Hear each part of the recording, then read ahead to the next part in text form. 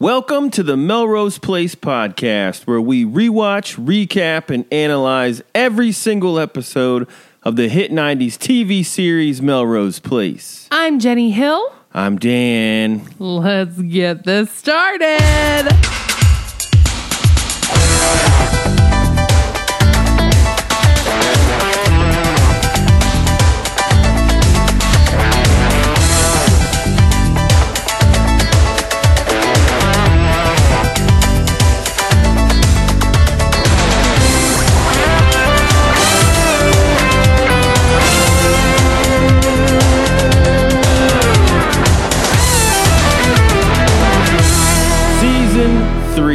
Episode 30, The Big Bang Theory, and the season 3 finale.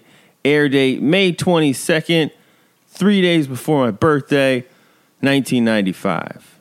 Wow. Holy shit. This was a doozy. It was awesome. Just the whole thing. I loved it. So let's get into it. We start with a shot of a prison. Now, my first instinct was, oh my God, Peter's back. You said that right when we started watching it. Yeah. Peter's going to be back. Yeah, and I said, he's in the prison. But no Peter yet. It's actually Michael who's in prison. If you'll remember, he did have a court hearing where his bond was set at $200,000 for stalking Amanda and basically attacking Kimberly. Yep. And he's in prison. Well, fake attacking Kimberly. Well, yeah. Well, that's like his charge. Yeah. And so he's in prison, but he has a visitor who's coming to see him. Michael's in County Blues, walking up to the visitor phone conference glass mirror place, and it's Sydney Andrews in like a butterfly power suit.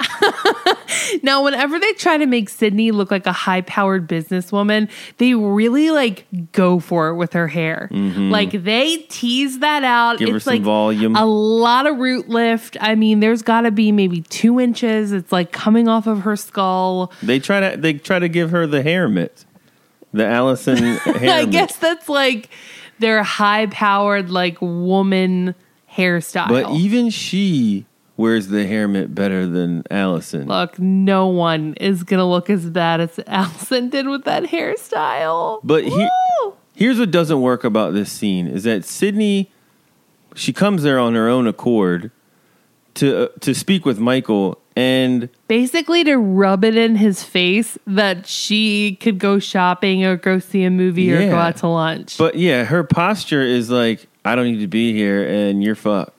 So why would you even go? Why would you even go there? And then he has to be like, oh, Sydney, wait, don't leave. Like, why did you even show up to the jail? I think just to rub it in his face that he's in jail and she's not. And I guess so. But she's like, I wish I could help, Michael, but, what can I do? I've got things to do. I could see a movie or Sid, out to lunch. Sid, you owe me. You owe me. And Michael feeds her that same bullshit that he always does. He's like, come on, you got to help me. Kimberly framed me. You're my only friend. You're the only person I can trust. We're buddies. Come on, Sid. We have a connection. But, this is old hat. But Sydney reluctantly agrees to this and says, okay, I'll see what I can find out. I'll kind of get the skinny on what Kimberly is planning. But until then, a little word of advice. Keep your back to the wall. No one's getting raped in county.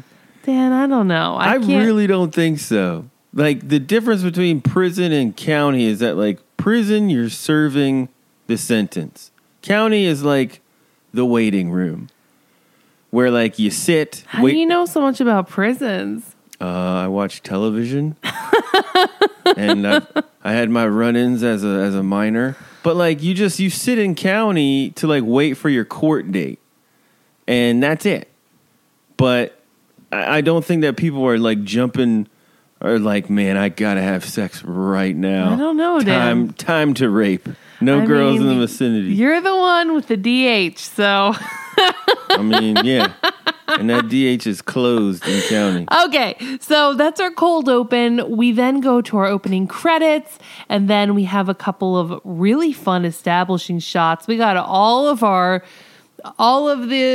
hits are in this one. Everyone came out to play. The paper and bread boy, the hose guy, the milkman, the wood chipper guys. They're all out. They're all making the rounds, throwing the paper. I was surprised we didn't see the runner with the dog. Oh, yeah, and you were really waiting sidewalk. for the baguette delivery dude. Mm-hmm. The guy putting up the umbrella. Yeah. The trash can, and then our three buddies on the bike.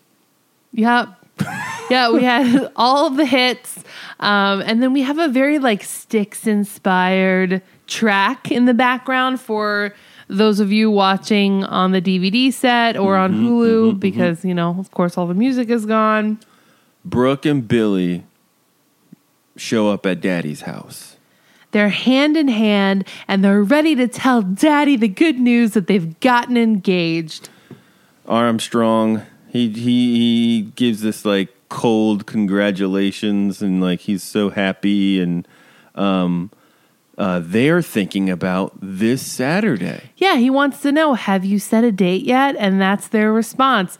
Yeah, we think this Saturday, which is less than 1 week away. Get the hell out of here. Now, with this Saturday. If our daughter said, I'm getting married, and it's going to be, we're thinking this Saturday at your place, I'd be like, no. That's insane. That cannot happen. I'm sorry. But we know Mr. Armstrong always likes to make his little baby girl happy. So he does request a few moments alone with Brooke and kind of gives her that hey, are you crazy? What are you thinking? And she says, Daddy, I love him. This is real. We want to get married as soon as possible. When you know, this is it. This is my guy. I cannot believe he's cool with this. Mr. Armstrong is worried that Billy is a nobody. He's not going to be able to deliver on the kind of lifestyle that Brooke is accustomed to. Billy is just like that little company in St. Louis that you've turned into a Fortune 500 company. He just takes a little bit of coddling and reworking and refining, and he's going to be great. He isn't. There is no way Billy is great. Or can be great. Or has the inkling of potential to be great. We now go to Wilshire Memorial, where Kimberly is walking around dazed and confused. You'll remember last episode we ended with Kimberly looking into a mirror where a freaky psycho guy was peering out on her reflection, telling her that he's lived inside of her and they have lots of work to do. I love that we were calling him the man in the mirror. That's a perfect cast name for him. But they've casted him as Henry. Henry! Just Henry. The man in the mirror, Henry. I don't get it. Well, maybe he has significance in future episodes. I don't know. Maybe he's an actual real life person from her life, from her past. He's so disgusting. He is really bad. So she is really freaked out. Kimberly, I'm inside you. He keeps saying that. Yeah, he really wants her to know that that's where he lives. I am you, Kimberly. So she's walking around kind of out of it at work. He's telling her your world will be so better off without those two bitches. I feel like this guy is the voice of Stimpy. Oh, it sounds very reminiscent of that. Stimpy, you idiot. So Kimberly walks into the break room and she opens her locker, which of course there is a mirror in the locker. And that's when... Kimberly, I'm inside you. Now she gets the biggest headache ever. Yeah, Henry is saying that she can't just sit back and do nothing, that she needs to hurt Amanda and Matt and Sydney and Michael. She needs to get revenge. And then we just leave her saying, I don't want to hurt them. I don't want to hurt them. I don't want to hurt them. Over and over again. That headache is very severe. And as she's like trying to figure out her headache, the camera like pans away, and there's a Post-it note on one of the other lockers that says, "Call your mom. You left your toofy at her house." Just so you know. Don't know what a toofy is, but okay. I'm bringing y'all the deets. All of the deets here. So let's go to Shooters. It's bumping. Packed house again.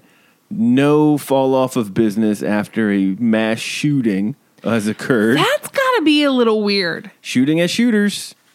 Probably should change the name too. Don't want to be reminded of the shooting. But Jake walks in relatively pain-free. There's no, you cannot tell that this man days before was shot in the stomach, life-threatening injury, but he pulled through. It's like, guys, when you get hurt in places on your body, you really start to understand how much that part of your body is used throughout the day.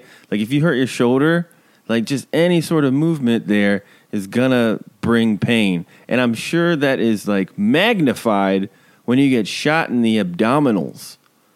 Yeah, that's your core. Everything stems from that part of your body. But no, I mean, he saunters in. He sees Jess behind the bar, and that sets him off. In uniform, just running the show. Jake's like, "Thought I told you, you don't work here." And Jake basically tells him to get out of his life for good. And Jess says, "Well, if I leave, little brother, then just so you know, I'm done." I don't have a brother. And Jake is like, "Sounds good to me. See you later." Yeah. He says, "You going to leave quietly, or are you going to give me the pleasure of throwing your ass out?" Ouch. Ooh. Jess is getting everything he deserves. Well, he goes. Nobody asked you, motherfucker, for that. To come in and like run the bar. Jess is so annoying, and his face is just getting on my nerves so much. He is the scum of the earth. So he leaves, and he tells Jake, "When I leave, you don't have a brother anymore." Great. Wonderful. Because that's the way you like it. You like being alone. That's the way little brother likes it, huh? Let's swing over to Wilshire Memorial. Sydney is there, sort of living up to her end of her bargain with Michael, and kind of like trying to get Kimberly to reveal some sort of what's happening in her head, so that she can like build up a case against her, basically. Now, Sydney is there as Kimberly's patient, which is very odd to me. Kimberly works in a hospital. I would say probably the ER. And I don't know why Sydney is going to see her, that she's feeling out of sorts. And so Kimberly's doing an exam on her. Well, it's all fake. It's all built up. Like Michael was like, "Please, you got to help me get rid of Sid." I know, but I'm just saying, why would you go to a hospital and see an ER doctor? Probably Shooters doesn't offer it just doesn't healthcare. I mean, even under this guise of, "Oh, I'm not doing well," it's like, then go to like your primary care physician. Shooters probably doesn't have that insurance, so she just got to go to the ER, and roll of the dice gets Kimberly. Sydney tells Kimberly that she's getting headaches, and she starts trying to pry into Kimberly's life to figure out what the hell's going on in that crazy head of hers. Now, throughout this, Kimberly is continuing to have visions and messages from Henry. I guess we only know his name is Henry because that's how he's listed in IMDb. Yeah, no one's called him Henry creepy guy that lives inside her. And he keeps saying, "This is your chance, Kimberly. You can get her. Take your chance, Kimberly." So all the while, like, Sydney is sitting in front with her back towards Kimberly, just having a conversation. Right. And of course, again, Kimberly is giving her one-word answer. She's not interested at all in anything. Henry, inside Kimberly's voice, tells Kimberly to pick up a nose hair trimmer. It looks They're like little surgical scissors. And he tells her to stab her in the neck. Kimberly goes as far to pick them up, but she restrains herself and drops them down, which causes a little clink on a tray, and that causes Sydney to look back, and Kimberly snaps out of it momentarily and is able to take her blood, and no harm comes to Sydney in this scene. Close call. Henry almost got what she wanted. And unfortunately, Sydney got no information about Kimberly's little plan regarding Michael. Nothing. Now, the worst relationship in the history of the show, Paul and Matt. Paul he's a night stalker. He just creeps up behind Matt. It's like, hey, miss ya. What's up? And then Matt, I thought Matt was just going to be like, dude, it's done. Fuck this. But instead, Matt turns around and he's like, me too. No, we're still at the hospital, okay? So they're still there. They're working. And Paul says that he and Carol have decided to declare a truce, and they are meeting with the divorce lawyer that afternoon. Now, Paul just needs Matt's assurance. Just need to know that you're going to hang in there, that you're not going anywhere. And then Matt's like, yep, I'm in. I'm still down. Now, although you've fucking shorted me 3 times with this woman. I mean, honestly, the last time he went, when he's just waiting outside of his house and they're just looking at him through the window, drinking whiskey. That would have been my last straw. Like, nope. Yeah, something strange is going on. No, I'm not doing this. But Matt is just a good person, and he wants to give everybody the benefit of the doubt. So they plan on keeping this thing alive. Now we go to Jane Mancini Designs, and we're not there long before 2 cops just bust in, and they're like, all right, everyone stop working because your boss owes a shitload of money. Yep. Foreclosure. This business is in foreclosure. We're done. And Jane asks, don't I have any rights? And the cop says, lady, all you have is debt. Doesn't look good for Jane. Jane's like, I got orders to fill, and Designs is done. And you know what? It kind of serves Jane right. Maybe if she spent a little more time working and a little less time hiring actors to trick Sydney into giving up her title as president, maybe she'd still be in business. Like, how much time did that whole thing take? You know, that's a great point, Dan. How much money did it cost to hire models and train to them? Pose as FBI. Well, I'm sorry, like drug lords, but like undercover FBI drug lords. Yeah, they probably paid them SAG prices. That's fucking expensive. And like, no, come on, Jane. Little less time working on that. But I gotta say, I gotta hand it to the writers that they finally followed this through. I had so many like worries about like, dude, there's no way that $500,000 could just go missing and like, we're fine. Yeah. But then she got 100. She got a little bit of it back. But she probably gave all of that to the cops. And then she had to buy a kilo of heroin. To like trick Sydney. I mean, that's gotta be like a easy G more than that. I don't know drug prices. She had to pay for that dinner that the actor took Sydney to. That's right. And then remember, Sydney ordered like the Dom Perignon, the like most expensive bottle of champagne. That's all on Mancini Designs. She fucked him. Like. You know what? She should have kept Sydney on as president and then knew the business would go under, and then she's screwed. Sydney would be screwed. Well, the business is done, so I think like they're all screwed. Yeah. So let's go over to Joe's place. She's made Jess a wonderful dinner. And she's like, Jess, it's dinner time. And Jess is just like, not hungry. Yeah. She's like, I made a great dinner. Then you should eat it. Yeah, this is when we start seeing, like, we know that Jess sucks a lot, but, like, we really start seeing his true colors in this episode. He's so depressed. And Joe says, like, Shooters. She's like, look, Shooters isn't the only game in town, which is refreshing to hear because D&D is the only game in town. Wilshire Memorial's the only game in town. It's nice to know that there's, like, other bars that this guy could work at. Yeah, and, you know, she kind of, like, gives him a pep talk, and it starts getting through to him, and he says, you know, Joe, the only thing working here is you and I. I'm on the rocks with my brother. I'm working, like, 15-hour shifts for free at Shooters for some damn reason that no one can comprehend. Yeah.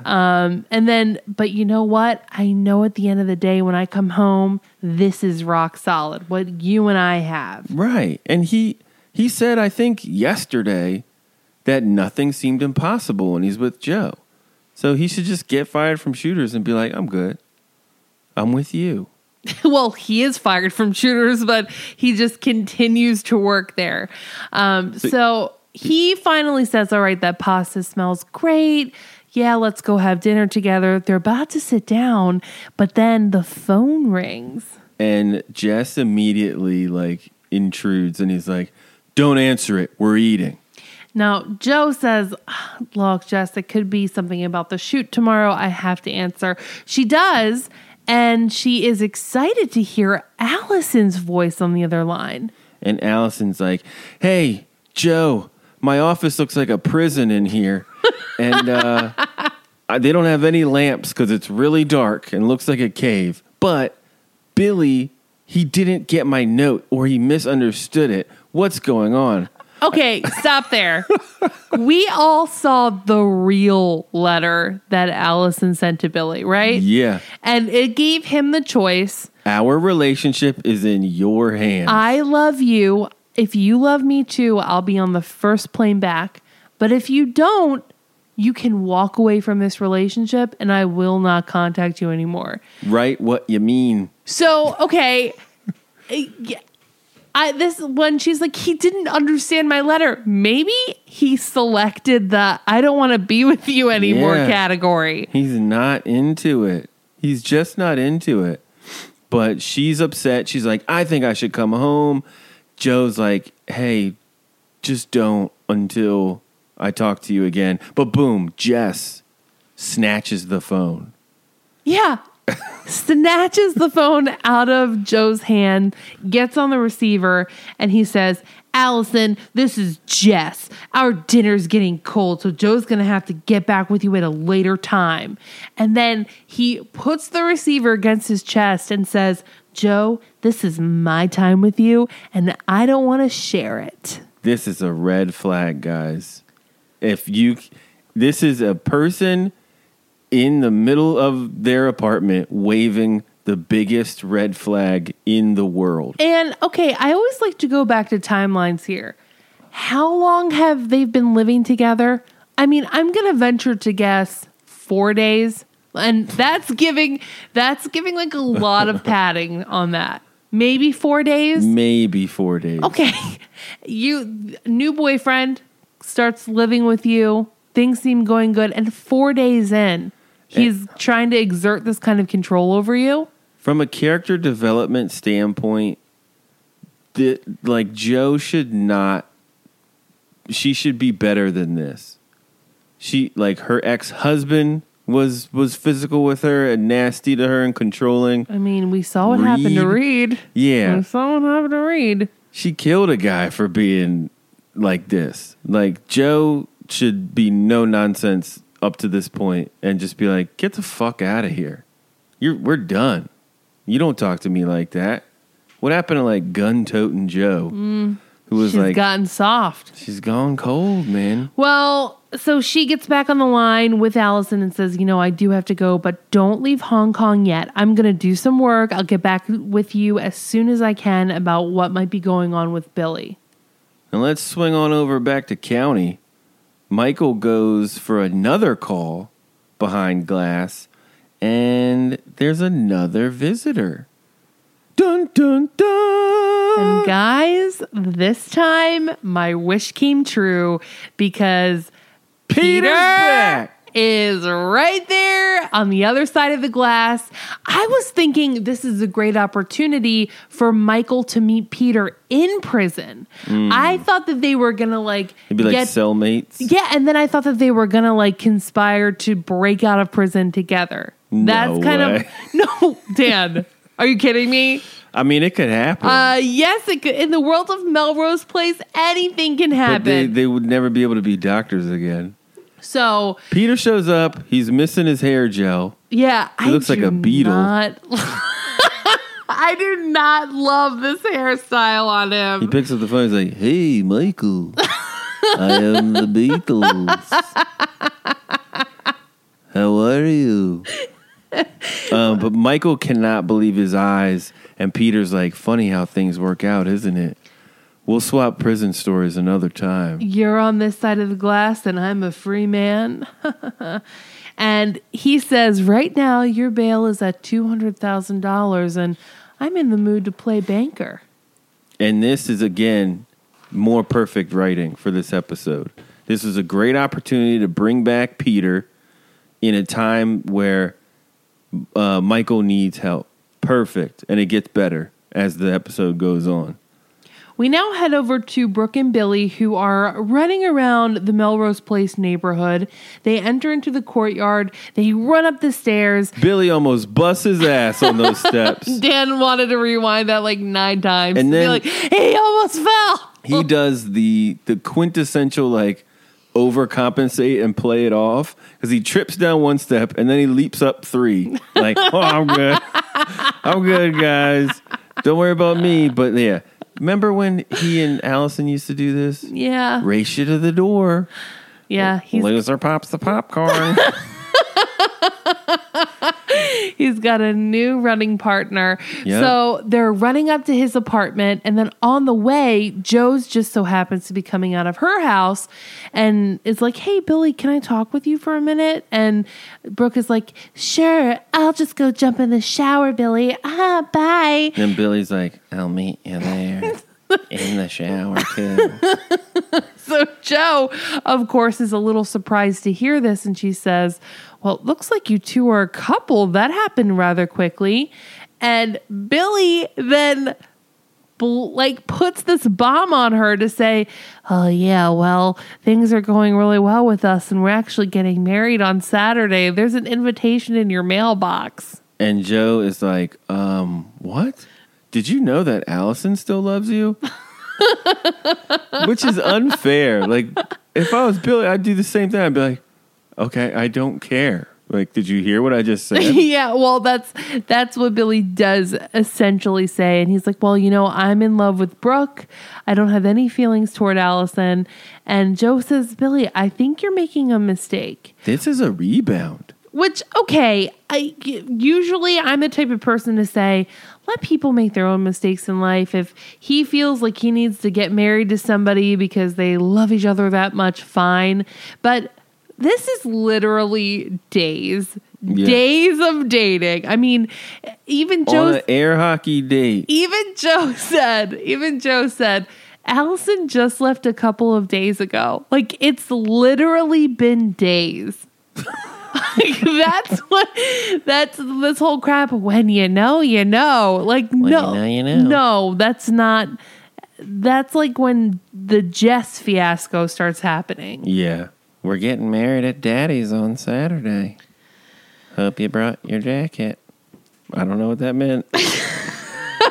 Anyway, Peter and Michael, they're having a beer on the deck of the beach house that Michael can't afford. So Michael's a free man. Peter made good, and he bailed him out of jail. Hey, Jenny, did you know that Peter was in jail for 3 days for fucking attempting a murder on somebody? Dan, he's got a really great lawyer, and he says, he tells Michael that he's willing to foot the bill for his amazing lawyer to get Michael off of this whole, like, beating charge against Kimberly if he agrees to testify to the board that basically the whole ordeal with Amanda was righteous. Yeah, so basically she really did have appendicitis. And she had to go into emergency surgery,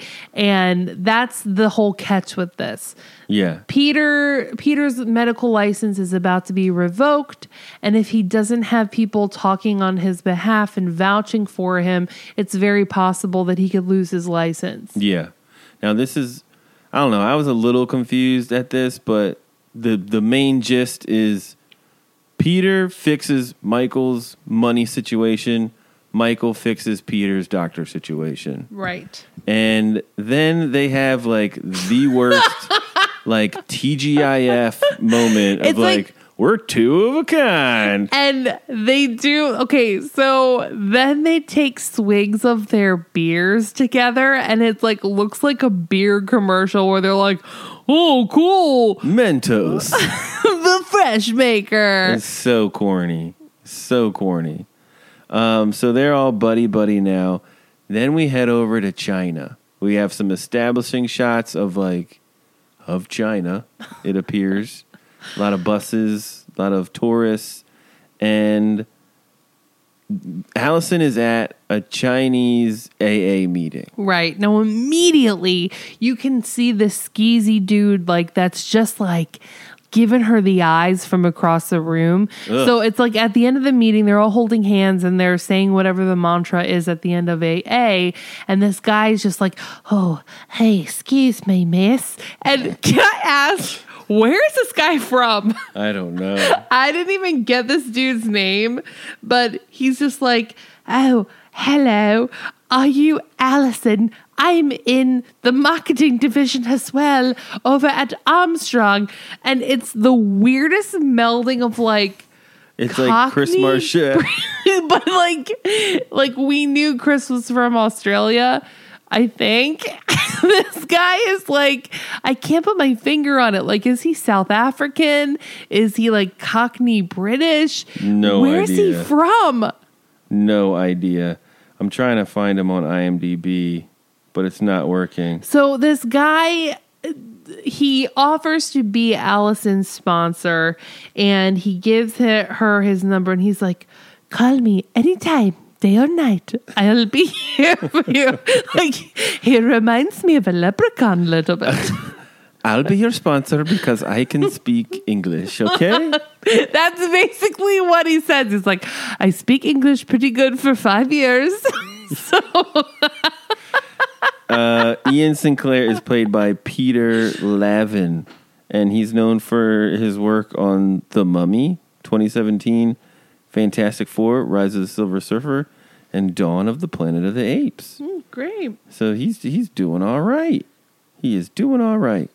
But yeah, that was just super weird. I was oh God, not Terry Part 3. Yeah, it's another love interest and weird skeezy dude that just zeroes in on Allison and digs their claws into her. Yeah, please spare us.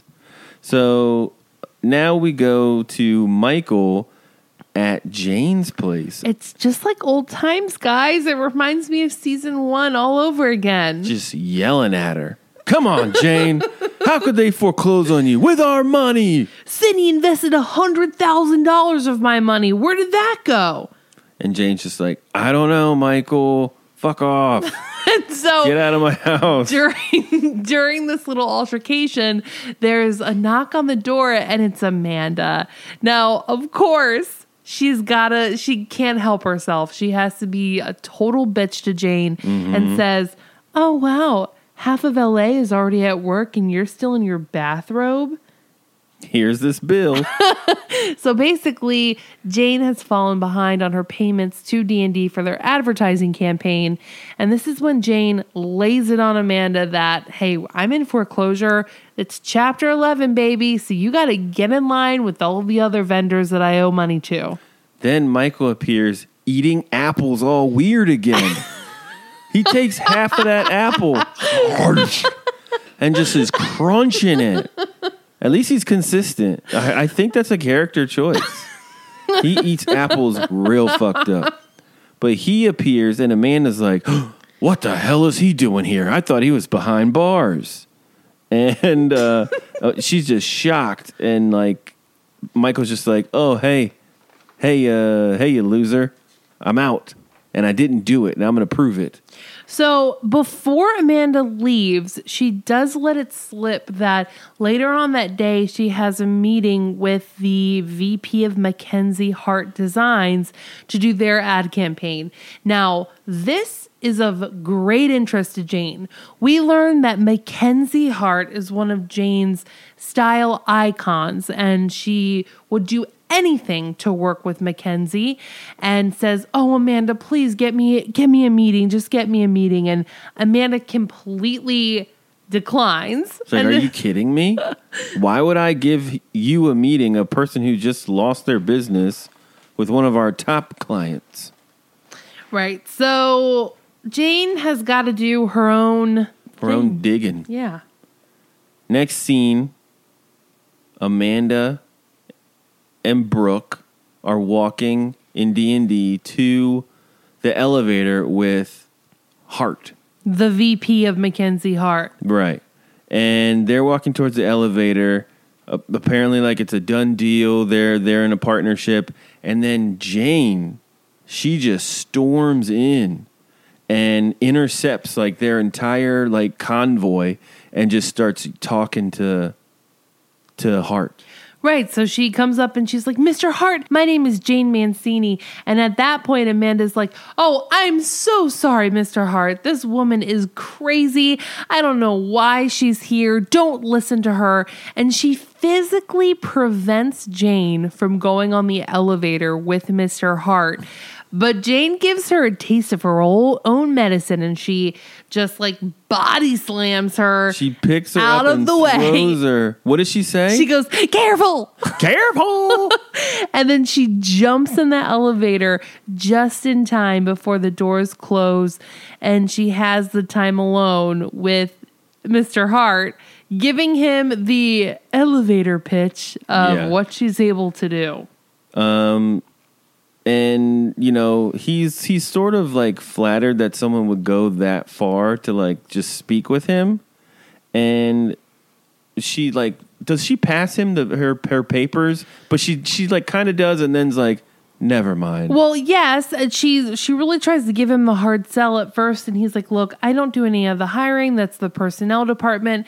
And she says, I own my own design company as of yesterday. I'm ready to work. I've got a lot of experience. And she can tell that it's really falling on deaf ears. So she just that's when she kind of gives up. Backs off. And then he says, you know what? Actually, anybody who is willing to body slam the president of D&D just to get a moment to talk to me is worth my time. I'll go ahead. Let's set up a meeting for tomorrow. Here's my card. Now, this guy is played by Patrick Muldoon. Do you know Patrick Muldoon? Only because you said Starship Troopers. Yeah, he plays opposite of Denise Richards in Starship Troopers. And he's known now for, like, Hallmark Christmas movies. Like, a lot of the Melrose Place cast, that's kind of where they've ended up. That's where they land, yeah, in the Hallmark circuit. Hallmark, Lifetime, made-for-TV movies. If they're lucky. Yeah. If they're lucky. So now we go to Shooters. Michael shows up to talk to Sydney, who is now, she's back to work at Shooters. She's back. That's never discussed. Yeah, that she works she's there just now. already there. Yeah, she's already there. So he asks Sydney, he's like, so what's up? Have you gotten anything from Kimberly? And he gets the info from Sydney of where she's staying. That's what she was able to get from her hospital visit, that she's at this motel. Casa Malibu Motel. And he's like, okay, well, you got to get in there for me. And Sydney's like, Michael, why would I do that? Oh, come on, Sid, I can't go over there. I mean, people would know who I am. Like, I'd be an easy target. You have to do it for me. Do some digging. I'm kind of like with you on this, Dan. what is the motivate? Like, why would she do this for Michael? She doesn't give a shit. What's the motivation? I guess to like screw Kimberly. The chance to get even. I mean, that really isn't conveyed as much as I think it could have been. Yeah. Well, maybe she has some underlying hate for Kimberly because of the whole like framing with the insanity thing. Mm-hmm. I don't know. So Michael says, you got to break in, you got to snoop around, but bring a camera and call me if you find anything juicy. Right. Now we go to Wilshire Memorial. Paul is on the phone ordering a dozen roses for his lovely wife. What the fuck is wrong with this guy? Yeah. What's going on? This is so weird to me. I was having such a hard time understanding like where we are. Why does this guy want to keep up with his wife and Matt? I mean, there are like terrible people out there that just want to double time their lovers and totally play with their hearts and minds. And they like the excitement of it. Yeah. So he's like dictating to the person on the other end of the line, like, make the note say, love, Paul. No, make it say, forever, Paul. Forever, Paul. Now, just as he's hanging up, Matt is coming into his office. So as soon as Matt comes in, Paul jumps up out of his desk and is like, "Oh, hey, how you doing, buddy? Yeah, what's up, babe? How you doing?" And then they walk out of the office together. Now, we're back at Wilshire Memorial where Dr. Kimberly Shaw has a call on line 1. She picks it up and we cut over to Sydney, who's sitting in her car waiting outside of the motel. And we learn very quickly that the reason she's calling for Kimberly to the hospital is to make sure she's not there. And so Sydney can have full reign in the motel room. Right. Very sneaky of you, Sid. So now she goes to the window, opens it very quickly. I mean, there's no breaking at all. There's only entering. Zero security. She just opens the window. She climbs in. She pulls out her flashlight. And she kind of starts snooping around. And then she goes into the bathroom area where there's the mirror. Now, instead of the mirror being there for you to look in and see your reflection, it's been pasted over by photos of the Melrose Place gang, mainly Amanda, Sydney, Matt, and Michael. And there are, I don't know if it's nail polish or lipstick or her own blood. Like chocolate syrup or like strawberry syrup. There, it's just in red. Just R.I.P., die, eyes are cut out and scratched out. It's really disturbing. Matt's head is decapitated and he's holding it in his crossed arms. It's like pretty creative, though. Like it is. But you had an interesting comment, like how has Kimberly gotten all of these photos? And then how has she gotten several prints of the same photo? Like she went to CVS and had like I don't even like 6 tuplets made. Like she had like, you know how you would be like, ooh, doubles. Like I remember going and be like, order doubles, or like if you were sharing it with a lot of people, you might get triples. Like she got like 16ths. Can I have 17 of these, please? Of Michael just being Michael? Yeah. And how is she getting pictures of Matt, pictures of Sydney? Yeah, there's no Facebook. You can't just like copy paste. Yeah. And it's not like candid photos that she was able to like take herself while they're like walking to their cars. It's like professional photos of them, like they're professional headshots. They could have easily solved this by like having Kimberly like steal Joe's camera or something. Yeah. Just a quick shot, a quick scene. And then that explains it. Oh, I just developed like film of Joe's. Super easy. Just a shot of a hand snatching a camera. Fine. Nope. They did not go that far to explain it. Nothing. So Sydney, she takes a picture of this on the most 90s as fuck camera in the world. She's taking pictures of the pictures. Yeah. And she says, she has maybe, well, not the quote of the episode. There's so many better quotes. But she's like, Kim, you are not a well woman. Very true. So we go to the police station with Michael and Sydney, and they think that this is enough evidence to like apprehend Kimberly. Right. So it's the next day. They've gone there with the photographic evidence of Kimberly having a personal vendetta against them with all of these threats with their heads cut out, their eyes scratched out. And I'll give it to this cop. I mean, he knows his stuff. He says, yeah, what's your name again?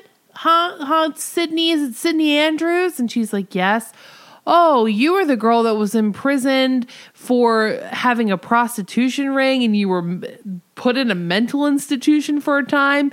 And you were arrested for trying to kill him. And Michael Mancini, are you out on bail right now for battery? He's like, you guys should probably leave and get out of here. What do you want me to do? Arrest this woman for weird pictures? And if I have to think how you got this information, I could even arrest you for breaking and entering right now. Michael's like, come on, man. She has a natural aptitude for homicide. Does she have to kill us before you can arrest her? Well, yes, basically. Yes. So they're upset. They've got to take this thing into their own hands or get more incriminating evidence on Kimberly to involve the police. Now we head over to a clinic where Peter is working for, I think it's supposed to be like low income people, and he's there kind of assisting kids. Yeah. He takes the heartbeat of some little kid and he's like, now run along, little Jimmy. And here's Kimberly is there to visit him. Right. And she makes the comment of, you're good with kids, but lousy with adults. And then Peter asks, like, how did you find me? And she says that Amanda told Kimberly that Peter was out. Right. So basically, Kimberly wants to warn Peter that Michael isn't a good person and that she shouldn't be palling around with him. And this is when Peter kind of starts to put the moves on Kimberly. Creepily, though. He's like, he says, I've always had great respect for you, Kimberly. It may interest you to know that you've been a guest star in many of my sexual fantasies. Ugh. If someone effing said that to me, I think I would throw up on their face. Like, real talk of that same sentence is, hey, I've jerked off to you before? Ew! It's disgusting. It's so, but I love her response. She says, careful, doctor, or you may have a sexual harassment suit on your hands as well. Ooh. Like, good. Stand up for yourself, girl. And then Peter's like, I want a date. Let's get on this date. And she's like, no. But she does entertain it a little bit and says like, well, what if the reality doesn't live up to the fantasy? Yeah. Jane is at the meeting with Hart.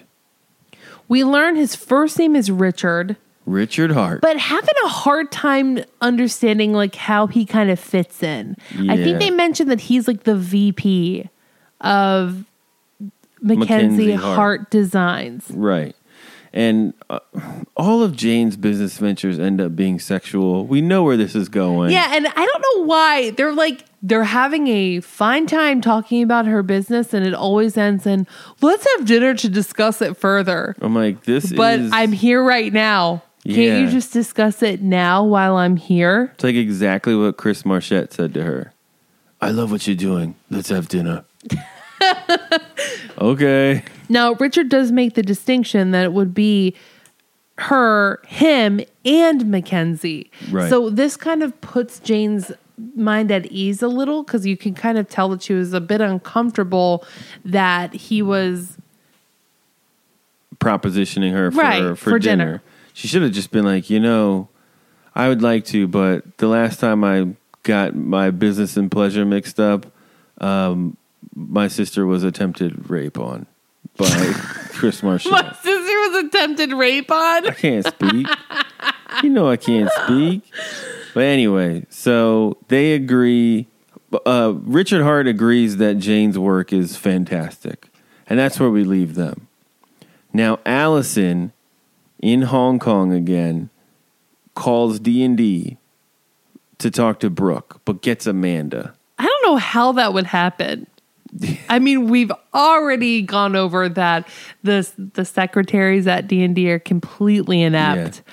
Hello, So- Brooke, please. Oh, president of D&D coming right up. Hi, I saw that Brooke's phone was ringing. I'll take it. So Amanda right there sees her opportunity to be a total bitch and is like, "Oh, are you calling to congratulate Brooke?"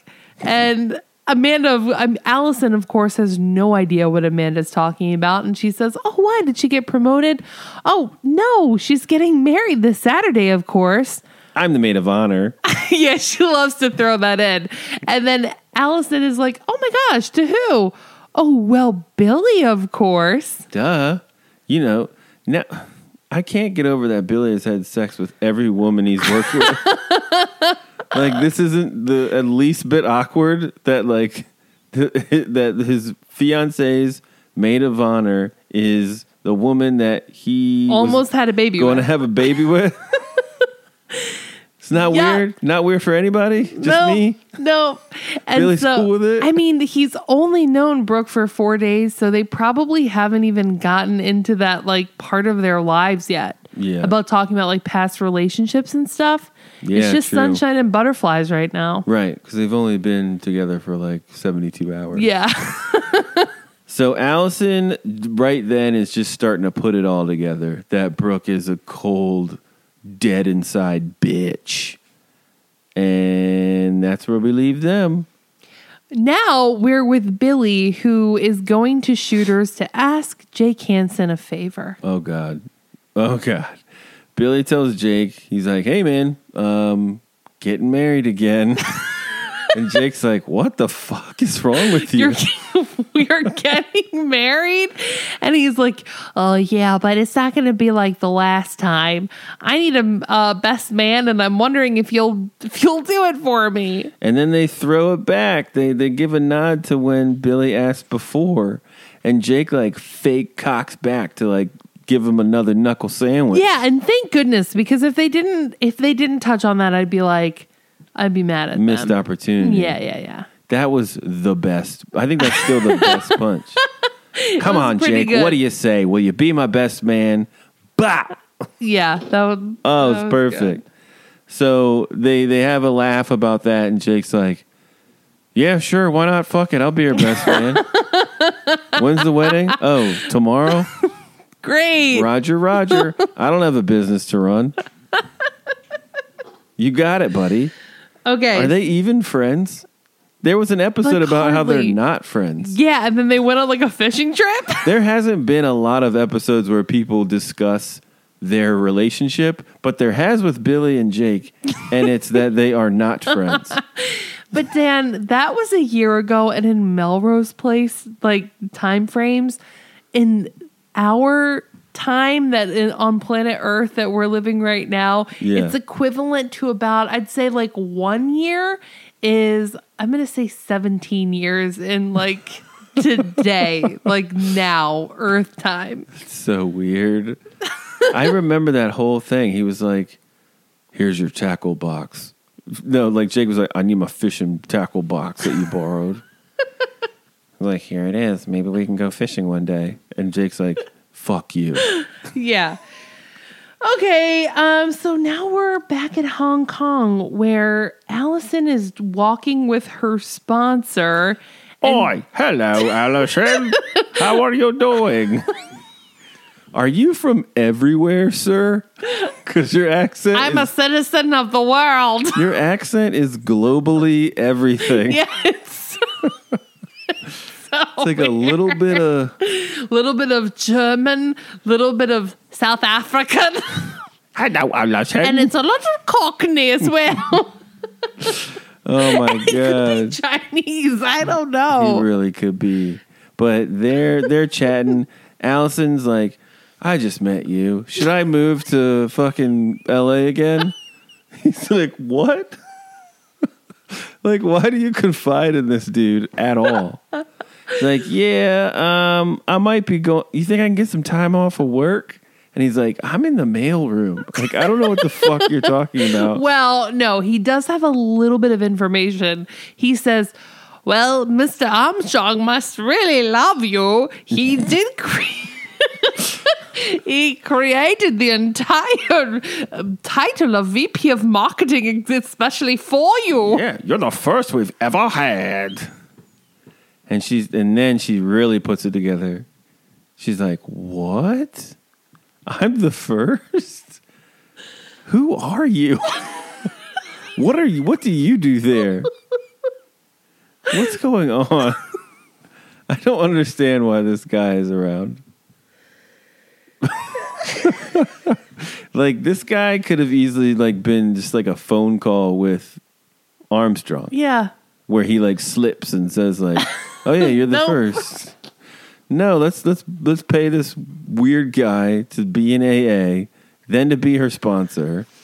It's a lot of work for. He's not that important to the storyline, you know? Unless he has a bigger role down the road. I don't know. He better get his accent fixed. This better be a Sandy Harling type thing where he just comes back and he's like, yo, I'm from New York. Like, just fucking pick one. Hey, Jake. Hi, Jake. And she just drops it. Hello, Jake. Okay, so next up, we are with Paul and Carol, and Carol is leaving to go to their niece's graduation. Now, Paul is really upset that he's not going to be able to make it, but Carol says, when I come back, I expect a hero's welcome. And Paul says, whatever you want, Carol. When you're back, I'll take you out shopping wherever you want.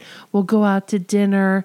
I'm so sorry I can't make it to our niece's graduation. So this is setting it up that he's going to have the house to himself and probably spend a little bit of time with Matt. Right. So he's like, get the fuck in the car. Get out of here.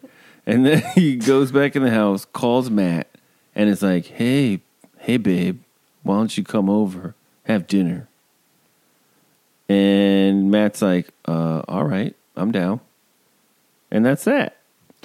So next scene, Jane is at dinner with Richard and Mackenzie. Dominique's. And yeah, we finally get to meet this elusive Mackenzie Hart. Mackenzie Hart is played by Morgan Brittany, and she is known for a little show called Son of the Beach, a Baywatch parody series. Nice. Yeah. But, I mean, they're playing her as like this sort of like Devil Wears Prada, like old person. But she doesn't look old at all. Yeah, she's attractive. Like, she looks like she might be 5 to 10 years older than Jane. Yeah. Like, she's in her late 30s, early 40s. Right. And it is not clear what the relationship is with Richard. Yeah. It's very strange. It is not clear at all. So they're all out to dinner, and Mackenzie's kind of grilling Jane, looking through her renderings, kind of seeing her sketches. Her And sketches are bad. we get a little view. I'm talking Joe photography bad. Well, I Like can see the appeal for the 90s. Everyone looks like they're on stilts. It looks like carnival clothing. Fashion renderings are kind of like, they're elongated. Really? Like that. Yeah. It looks like Ringling Brothers. Like everyone's on stilts. No, that's like, I think that's kind of like how you're supposed to draw fashion designs. Okay. So Mackenzie asks Jane if she thinks that she's talented. And Jane's like, well, I think I'm capable and I have a lot of room for improvement. Okay, they're impressed by that answer. What makes a good designer? And Jane says, a combination of instinct, and ability. Oh, very good. Have you ever stolen designs? No. I would never do that. Okay, great. Well, I've got to leave. Richard, pay the bill, won't you? And she acts like it sucks. And then she like looks at Jane and she's like, monochromatic is out. What's monochromatic? When everything is like within the same color palette. So, and that was really big in the 90s. Like you would have like the same color everything. Or like Like one all white. yeah, or like one variation of a color. Like you could have different shades of that same color, but it's all monochromatic. It's all the same same color. So Jane is like, great. Mackenzie, that old hag, hates me. Now Richard assures her, no, if she didn't like you, we wouldn't be here. We wouldn't have even got past appetizers. Like, you did good, honey. And you know what? You start tomorrow. Don't let it throw you because you start tomorrow. I know this woman like the back of my hand. And then it's kind of like, are you guys together? How do you fit in with her? I just didn't get it. Didn't get it at all. Now we go to Jess. And Joe. Jess got a job. They've taken a little bike ride up to the, like, I always want to call it like Lover's Lane. Make out point. Yeah, it's like the overlook of LA. And I think this is where. This is where Joe threw her meds. Yeah, I think this is. Or like Joe gave her meds to Allison and then Allison chucked them And off. I think it's where Allison and Jake made out too. Remember? That's where a lot of stuff happens. When she was helping him get his GED. Is this where Joe, like Jake revealed to Joe that he had sex with Perry without a condom? Yeah, we probably did. So much goes down here. Yeah, it's like the place that you tell people important news. I may have had sex with someone with AIDS. Did you use the condom? I need to pass a GED test. Yeah. Quick. What's 1 + 1?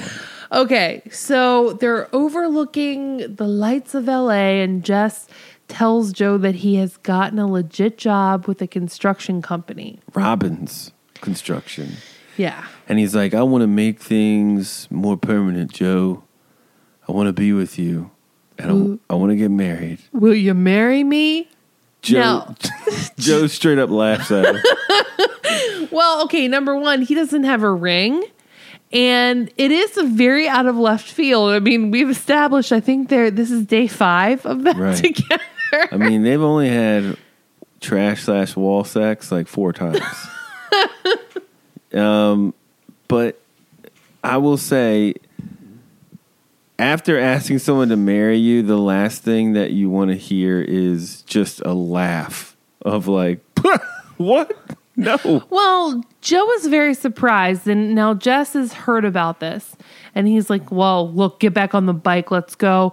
And Joe tries to salvage the moment. She's like, no, I'm sorry. Like, you just thrown surprised off. me. Like, we hadn't talked about this at all. And, I'm not ready to make that commitment. I don't think he even knows that she was married before or even had a baby. Like, they like haven't. Don't know any intimate details about each other. He probably doesn't even know her name's Jo Beth. Probably not. I mean, for real. So she's like, look, this is just moving so fast. Stay. Come on. Like, let's just enjoy the view. Let's Get hang on the out. bike, Joe. I'm taking you home.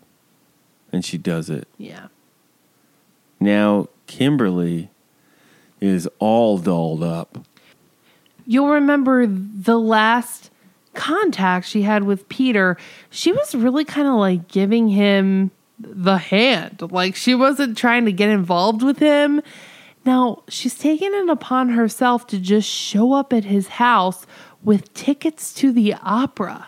She looks amazing. She looks pretty good, yeah. Real good. Like peach. I think it's like a peach flowing dress. So Kimberly walks into Peter's door, pulls out 2 opera tickets, and she's like, she plays that same game she played with Michael when she was like, I have salad and and wine. I made lunch. It's the same thing. But she goes, I have 2 opera tickets.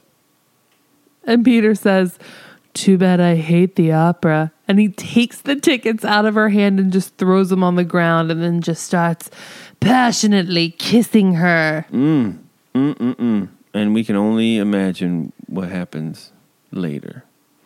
So now, next day, we go to the beach house with Michael and Peter.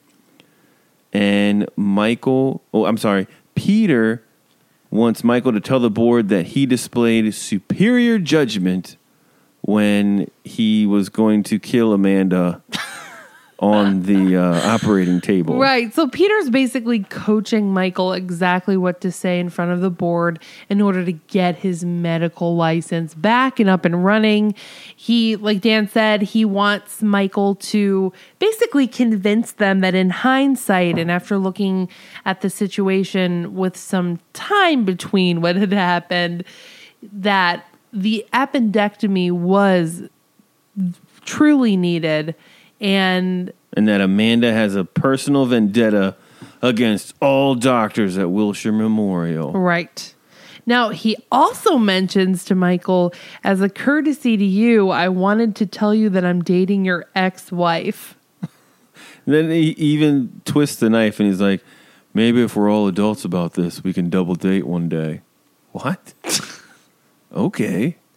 And then Michael just says, are you crazy? Because she is.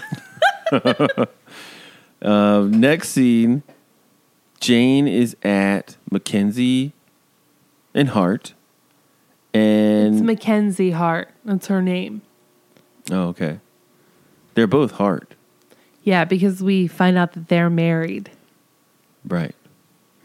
So they're at Mackenzie Hart, and Jane is like sort of being asked to give up her name on the clothing label. When the scene opens up, she's sitting at her desk and Richard is with her showing her designs of that season. And he wants to know Jane's opinion. She says, I think these are tired. I think they're done. I mean, this is not what I would say is like on like the hip pulse of the industry. And Richard says, well, you know what? That's why you're here. Mackenzie has lost the pulse on the market. 75% of women under 40 are buying our brand and we're not able to speak to them anymore. So that's where you come in. You're going to need to design stuff so we can sell it under this label. And Jane isn't really loving this idea. She's like, so I design everything and then Mackenzie just puts her name on it. Yeah, that's the job. That's like that when you're working at a fashion house, that's what it is. You're designing for that label. It's like, dude, this is business. And honestly, you can certainly gain fame and recognition working under another designer. Yeah. Many designers do that and they branch out to start their own fashion houses. Seriously. This is like, it's basic. Like it's any industry. Like, yes, you're working for a company, just like at D&D, all of the pitches and the advertising campaigns that they craft are all under D&D. Yeah. Like, if your last name is Johnson and you make a really cool hamburger for McDonald's, they're not going to call it the Johnson. They're going to call that shit the Mick something. The McTasty. I think that's a real thing, Dan. The Big and Tasty was a real thing. Oh, okay. But yeah, they're throwing Mick on it somewhere. It's not just yours. It's like, come on, guy. Come on, man. So Jane isn't feeling this, and then Richard is like, look, let me take you to dinner again. Jane's like, okay. She loves dinner. She's a sucker for dinner. So immediately, the next scene is Jane and Richard walking back into the Melrose Place courtyard after having gone to dinner together. And they're kind of discussing how it went, that basically Richard knew the maitre d' and was able to get in and skip the line, and the service was incredible and everything was just amazing. And he pays her a compliment and says, Jane, you've got skills, but you just don't have the killer instincts that are needed to make a perfect, well-rounded designer to close the deal. And she's like, they get to her door and she asks him to come in, and he's very hesitant about it. And this was like one of the first inklings to me to be like, oh, is he in a romantic relationship with Mackenzie? Up until this point, this was really not. So I didn't think about that at all. I thought about like the development of Jane as a character to where she used to always be the mouse. And here she's trying, after he basically challenged her and said she doesn't have killer instinct to like seal a deal. Mm-hmm. She's like, oh yeah, watch this. I'm gonna seal this deal. Yeah. Mm. And like, yeah, she's always super like, no, I don't want to. Well, but now she's like, please come in. But let's do this. Yeah, but for me, I'm like, okay, of course, any sane man would be like, of course, I'm coming in. But 100%. He's like, no, I think we should keep it professional. And I'm thinking, okay, who is he dating? Is he with Mackenzie? And then she says, he says I should be going, and she says, no, you should have a woman your own age. Right. And then this again is a dig at Mackenzie's age, which is like, she looks exactly the same as you. I didn't get it. I was like, who? He has a woman? And she's old? Where was the old lady? Who knows? Now, we're back in China. Allison is calling Armstrong. Right. She's sick of playing this charade. She knows what the Armstrongs are up to in the whole end game for Brooke. And she tells him straight up, I am tendering my resignation right now. I'm coming home. You created this position for me on the other side of the world, and we both know it wasn't for my benefit. I beg to differ. She has a fake job in where China. She basically doesn't have to do like anything. She hasn't turned the lights on in her office. She's making $100,000. She works with the world traveler, random person. That's the only other employee there. And she's got it cozy. She's just there. Collect your check. The only thing she has to do is give up true love. And can you really put a price on that? Yes. $100,000.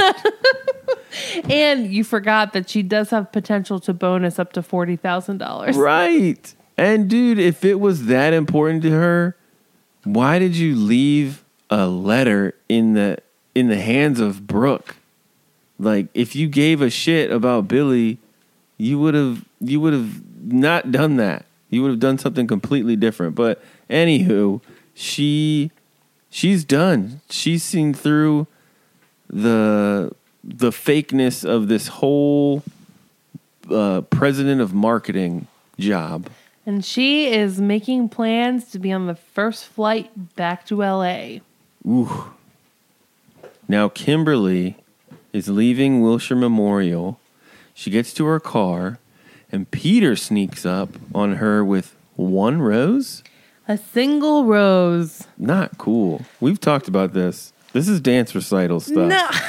Well, I think it can be perceived as being like romantic. Just one wrapped? I don't think so. And he says, you got to come with 12 at least. You got to come with 12? You got to come with 12 at least. Come on. So he wants Kimberly to be his date to some, I don't know what it was, like some gala. Yeah. And he wants to show her off. Now, Kimberly warns him, well, Peter, people will think that we're a couple. And he says, I hope so. And bring your toothbrush. Like, oh, you're going to stay over. And we going to do it and your breath going to stink. Now, Kimberly is very happy. She sees like her love life is picking up. She's really feeling Peter. But she gets in her car, starts fiddling with her rearview mirror, and then a familiar face pops up. We get a glimpse of old Henry's pearly yellows, and he's like, "You're getting distracted, Kimberly." And then Kimberly's like, I can't take this anymore. I need to die. You need to die, or I need to die. I'm going to kill myself if that means that I'm free of you. So then she crazily backs out of her parking space. Peels out. And then just starts driving erratically, going like 90 miles per hour Kimberly. in a parking lot. Kimberly, stop. Kimberly, don't do it. Please. And then she's not in like immediate danger by doing this, but by swerving a lot, it freaks out Henry, and he's like, no. And she comes to a halt, looks in the rearview mirror, sees no sign of Henry, and she goes, I'm free. It's like, is that how multiple personality disorder works? Really? You just gotta scare him. Hey, Henry. Boo. So weird. So at least she thinks she's done. She's shaken the demons.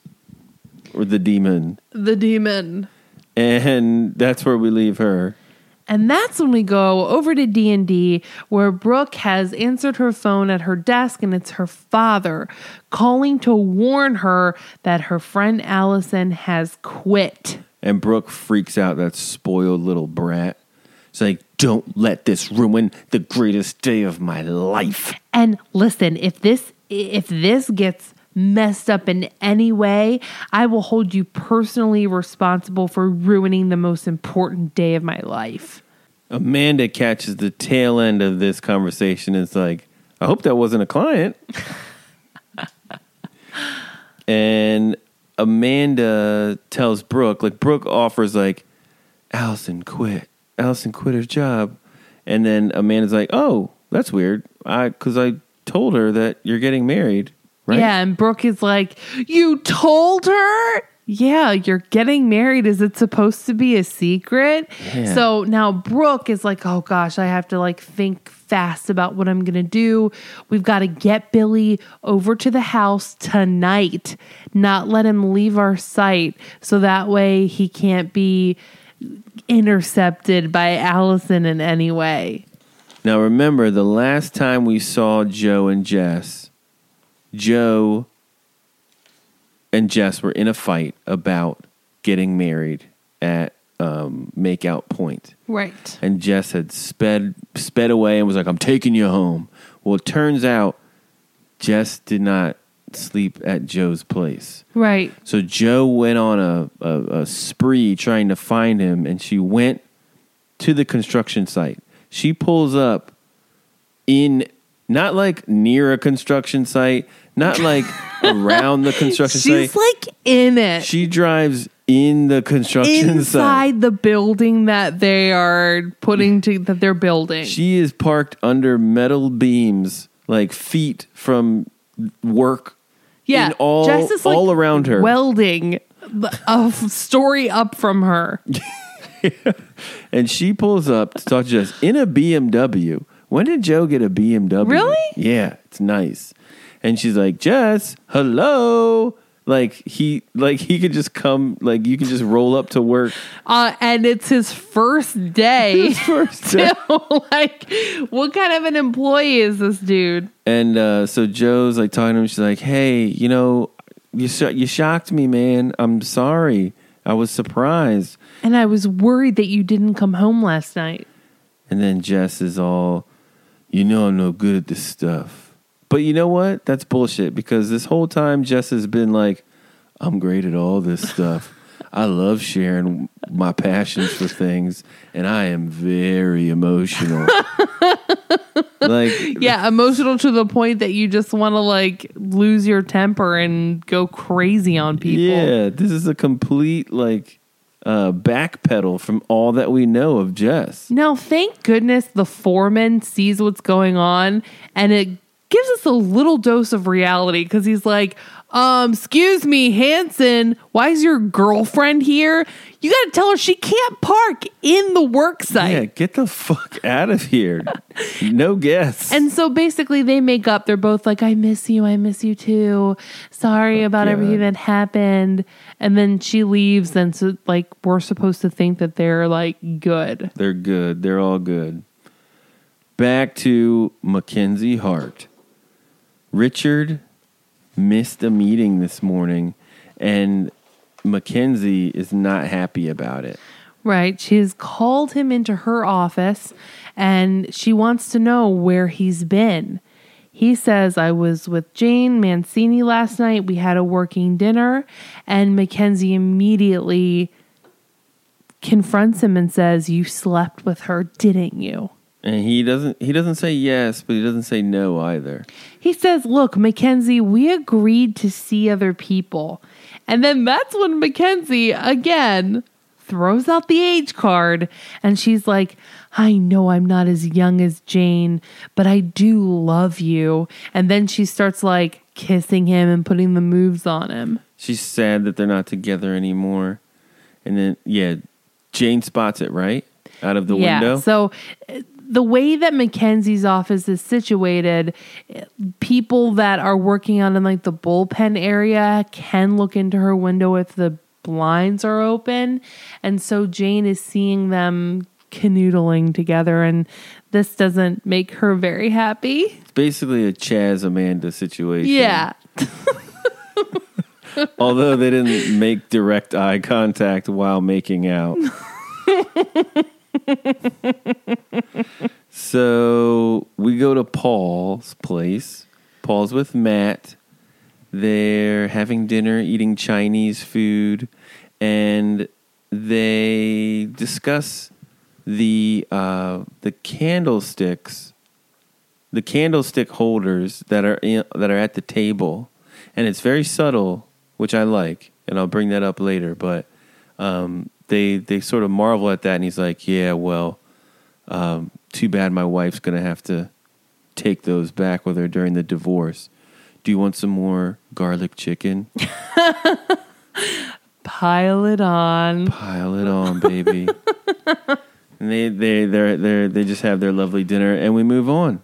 Now Jane confronts Richard about this whole Mackenzie thing, and she's like, "You guys looked a little cozy. I saw you guys kissing." And then Richard's basically like, "Look, Jane, we built the company together, man.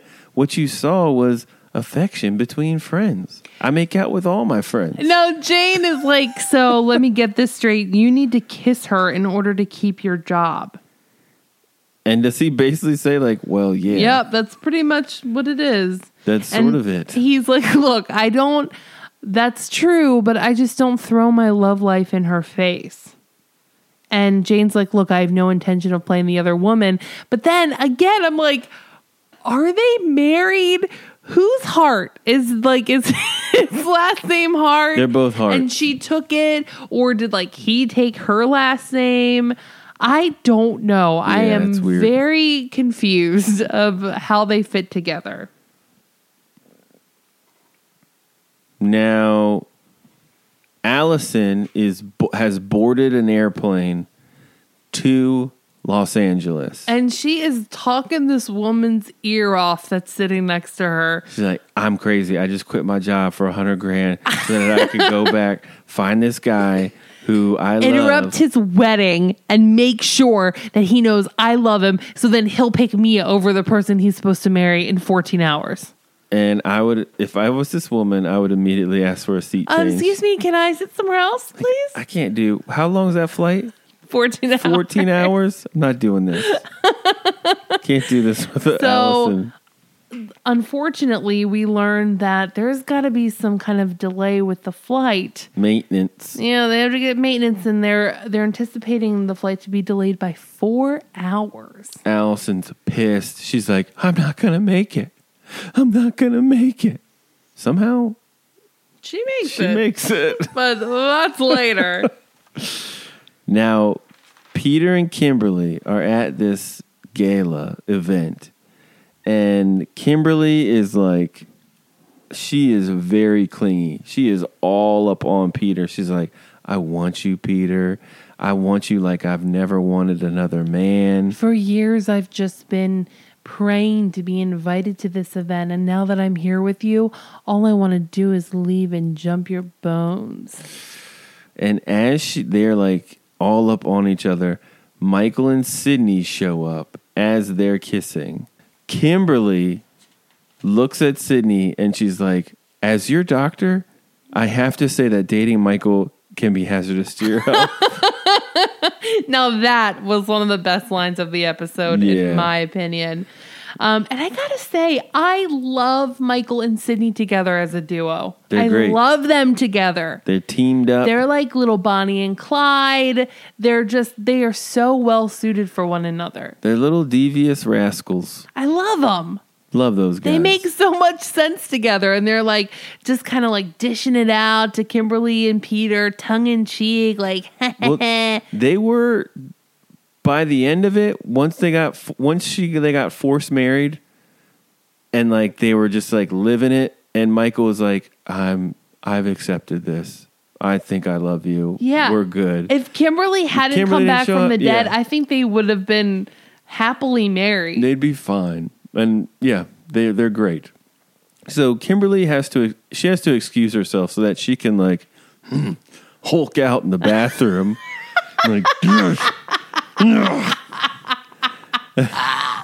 and like she's like in the bathroom looking in the mirror again, trying to find what's his name? Trying to channel Henry. Trying to find Henry. And of course, Sydney goes into the ladies' room at this moment, and she's standing by the doorway and witnessing the unraveling of Kimberly. Now, Henry's talking to himself, and he's like, people are walking all over you, Kimberly.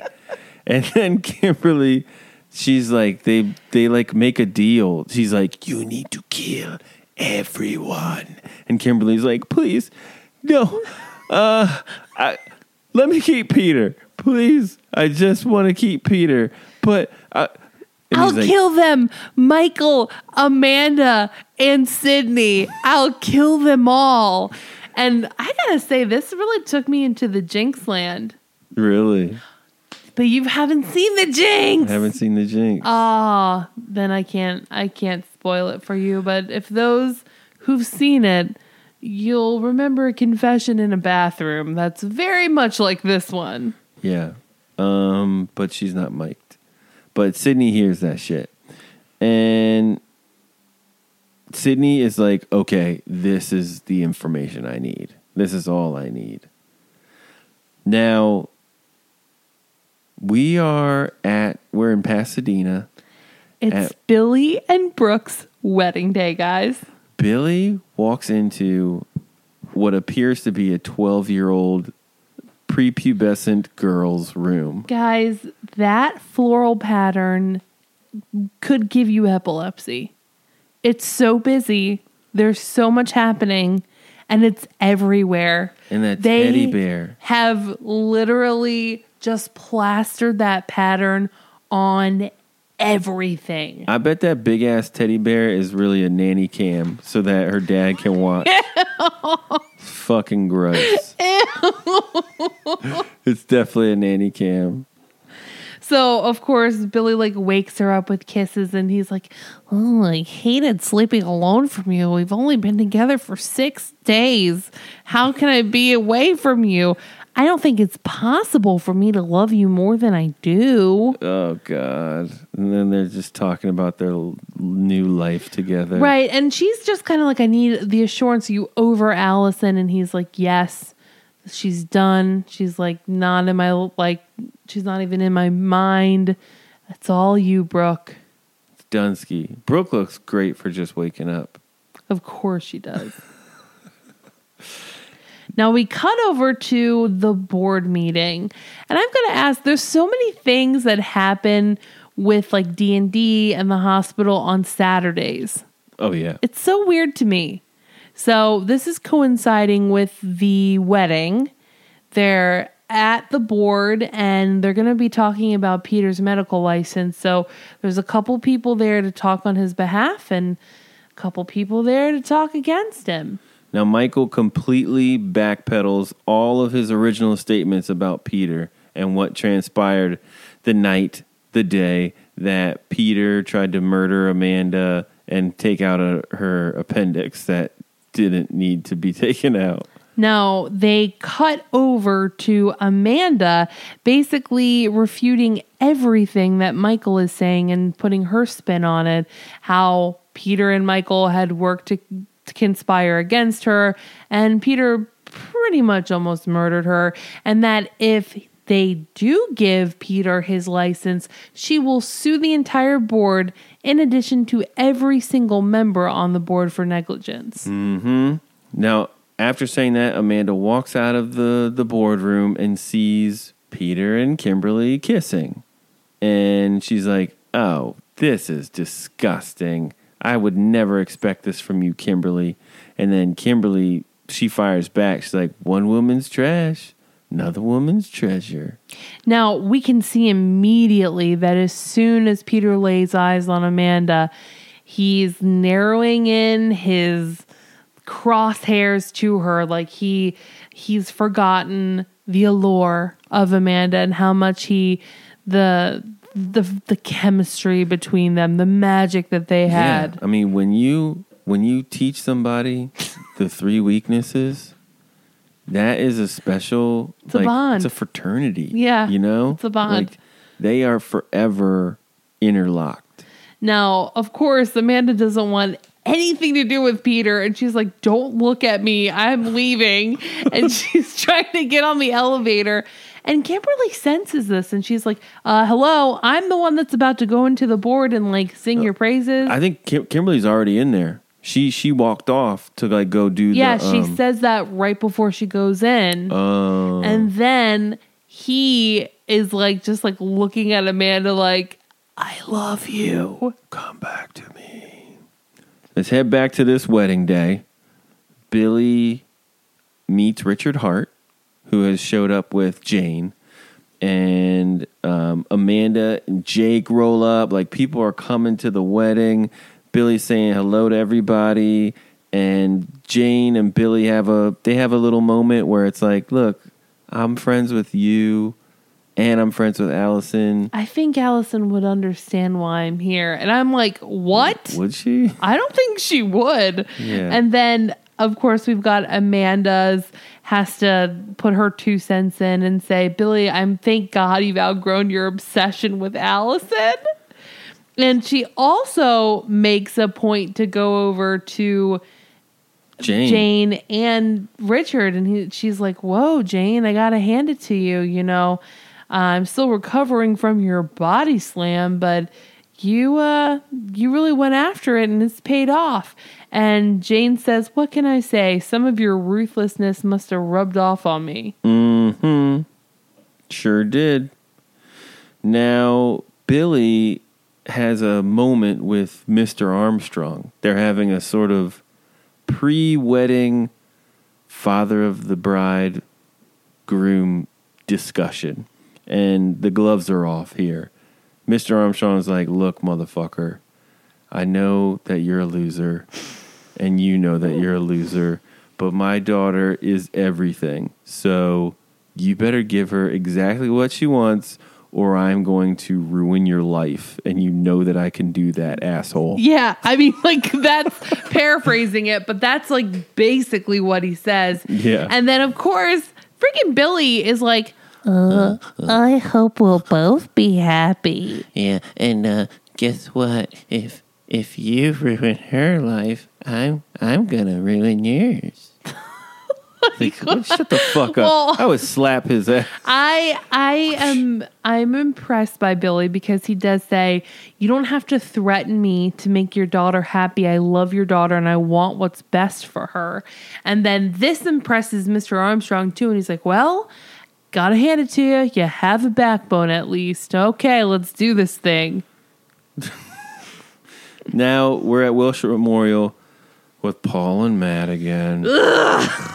Paul shows up to Matt and says he wants him to come over to the house, get started on dinner. Like, this is already weird. Like, flag, you know? Like, in my brain, if someone was like, hey, Go to my house and make me dinner. just start making dinner. 2 hours early. Get there 2 hours early. You start making dinner. I'm going to get there and eat it. I'd immediately be like, no, I'm not going to do that. Why don't I just wait till you're there? Yeah, why don't we make dinner together? Why do I have to make you dinner? Yeah, this shit would never get me. But Matt's like, Matt all agrees right. to it. Okay, great. I'll be there at 4. See you at 6. And then Paul's going to get like movie tickets. Is that the... No, he's going to like rent a video. Oh. I think. And then even Matt takes time to ask, hey, will the alarm be on? And Paul says, no, it's disarmed, but the door will be open. Here's a key. Let yourself in. Get to work on my dinner. And just start making dinner, all right? Don't worry about the alarm. So this is just bad all around. This is getting weirder. Paul's strange. Getting real Terry Oaks-ish up in here. So now Kimberly and Peter get back to Peter's. And Peter's tense. he's He says, tense. my work life is hanging in the balance. So there's a phone call. But he and Kimberly start hooking up a little bit, and she's like, "Come on, baby, let's relieve some tension." Phone rings. He takes it, and He plays it very coy on the phone, but when he hangs up, we learn he is able to keep his license. Back in biz. This is quite a victory, so of course, Kimberly wants to celebrate by giving him a little happy ending. Give him a little taste. And they start hooking up, and then he's like, actually, I have a lot of work to do, so I think what would be best is if you leave and we'll get together another time. Now, Kimberly thinks this is a joke, and she's like, come on, at least we can, get together Let's a do a little little bit. something. And he's like, no, get off me. Peter's done. You need to go home now. I saw Amanda. You're Yeah. out. He's gotten all he needs from Kimberly, which was good words during the hearing, and he's through with her. She's disposable now. And Kimberly, she's not used to hearing no. And neither is motherfucking Henry. All right? Those two get what they want. And if they don't, bad shit happens. To photos, to mirrors, to cars. Shit is not good. Now, Kimberly leaves, but on her way out, she hears Peter making a phone call. So she sticks around. She kind of like goes covertly over to the open window around Peter's house. Now, This phone call is so obvious.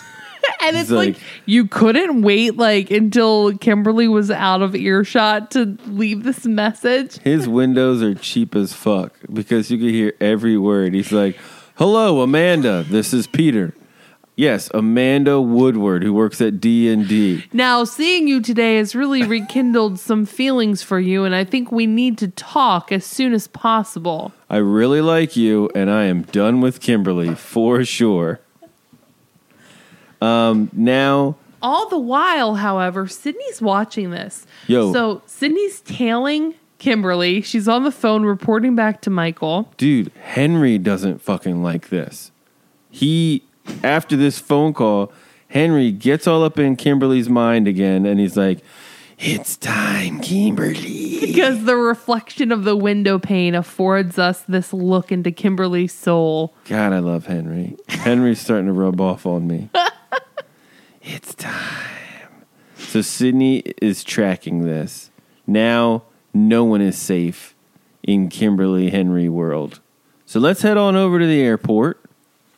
Allison just got back, and she gets a cab immediately from LAX, and she's like, "Brooks' house, please." Tells them an address in Pasadena, and they're on their way. And does she just know the address from when they did the shoot? Yes, That's it? she knows the address. Okay. Next scene, Matt shows up at Paul's house to get dinner started. And he lets himself in, but as soon as the door opens, the alarm goes off. Matt starts panicking a little bit because he wasn't expecting this. He runs over to the phone to call Paul's office. However, nobody answers. He then looks around and notices that coming out of a bedroom are a pair of legs, and they're on the ground. He starts calling out and runs into the bedroom and notices that Carol, Paul's wife, is on the floor, unresponsive. Looks like she has been bludgeoned to death with none other than the candlestick that they were discussing over dinner a few nights previous. Boom.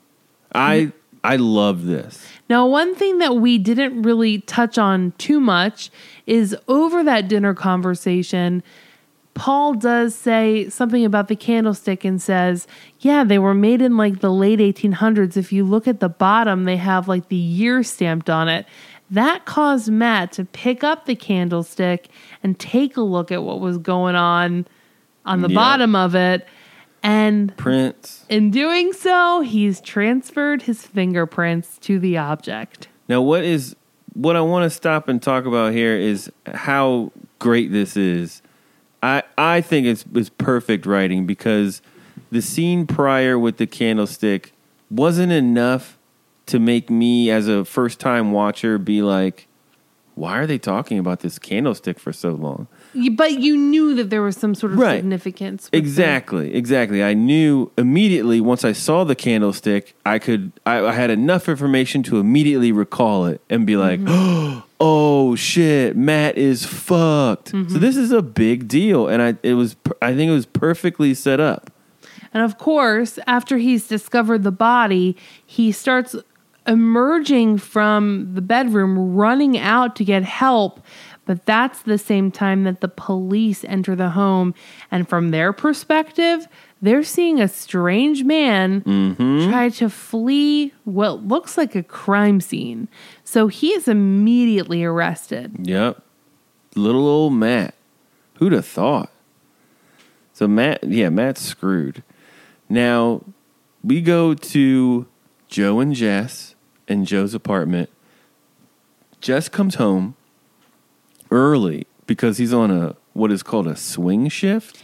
Not sure what that is. I think but it allows you to go home. Honey, I think this is what we used to do when we worked at Bertucci's. Remember that? Like a mid-break? Like we would work the morning shift, get like a 2-hour break, and then we'd go back to work and work a night shift. Okay. That's just for people that want to work 16 hours a day. Gotcha. So Jess is on one of those, and no one refers to this as taking care of a little business, but Jess does. And he then proposes to Joe again. But this time, he actually has a ring. So he produces it, and he says, Joe, I want you to marry me. Now, this time, Joe's response is, I don't know where you got that, which we know how Jake gets when you have to question him about like what you're doing, what are your intentions. But now Jess gets really upset. He's like, what do you think? I stole it? Yeah. So immediately. And it's like, yeah, he probably did. Yeah, of course he did. Of course he did. He just said in a couple scenes that he was working for free at Shooters. Yeah. So Joe is like, look, let's slow down. Why do we need to race into marriage? We're great at sex, but we have to get to know each other. And this is the worst scene. I mean, but it's one of the best scenes. It was so emotional. And honestly, like I watched this show with kind of like a little grain of salt. Like, of course I care about the characters, but I kind of like, it's like a soap opera, like funny, kitschy, guilty pleasure for me. But there was something about this scene that I literally got tears in my eyes. It was troubling. It was very, and you know, I think it was so well done in that they showed you, it's what they didn't show you. So the way that they blocked this out was after she says, let's get to know each other, Jess grabs her hand and shoves a ring on it. And he's like, you're going to wear this ring. You're going to be my wife. And then he literally punches her in the face. Yeah. Like square in the face. She's down. He they have a little bit of a scuffle. Like she tries to fight back. She runs into the bathroom And shuts the door. but he gains entry, and then we just have a few seconds of the camera pointed On the toward door. the closed bathroom door, and you can just hear a beating, like a ruthless beating, and screams. Stuff's breaking. You hearing the smack and the boom, boom, pow, pow. And it was very emotional. Yeah. It was terrible to hear that. And then Jess emerges and he's still yelling at her, and he says that you belong to me and the rest of the world is going to know it. Now clean this place up. While Joe is just on the ground, basically like, Unconscious. yeah, she's basically been beaten to a blackout. Mm-hmm.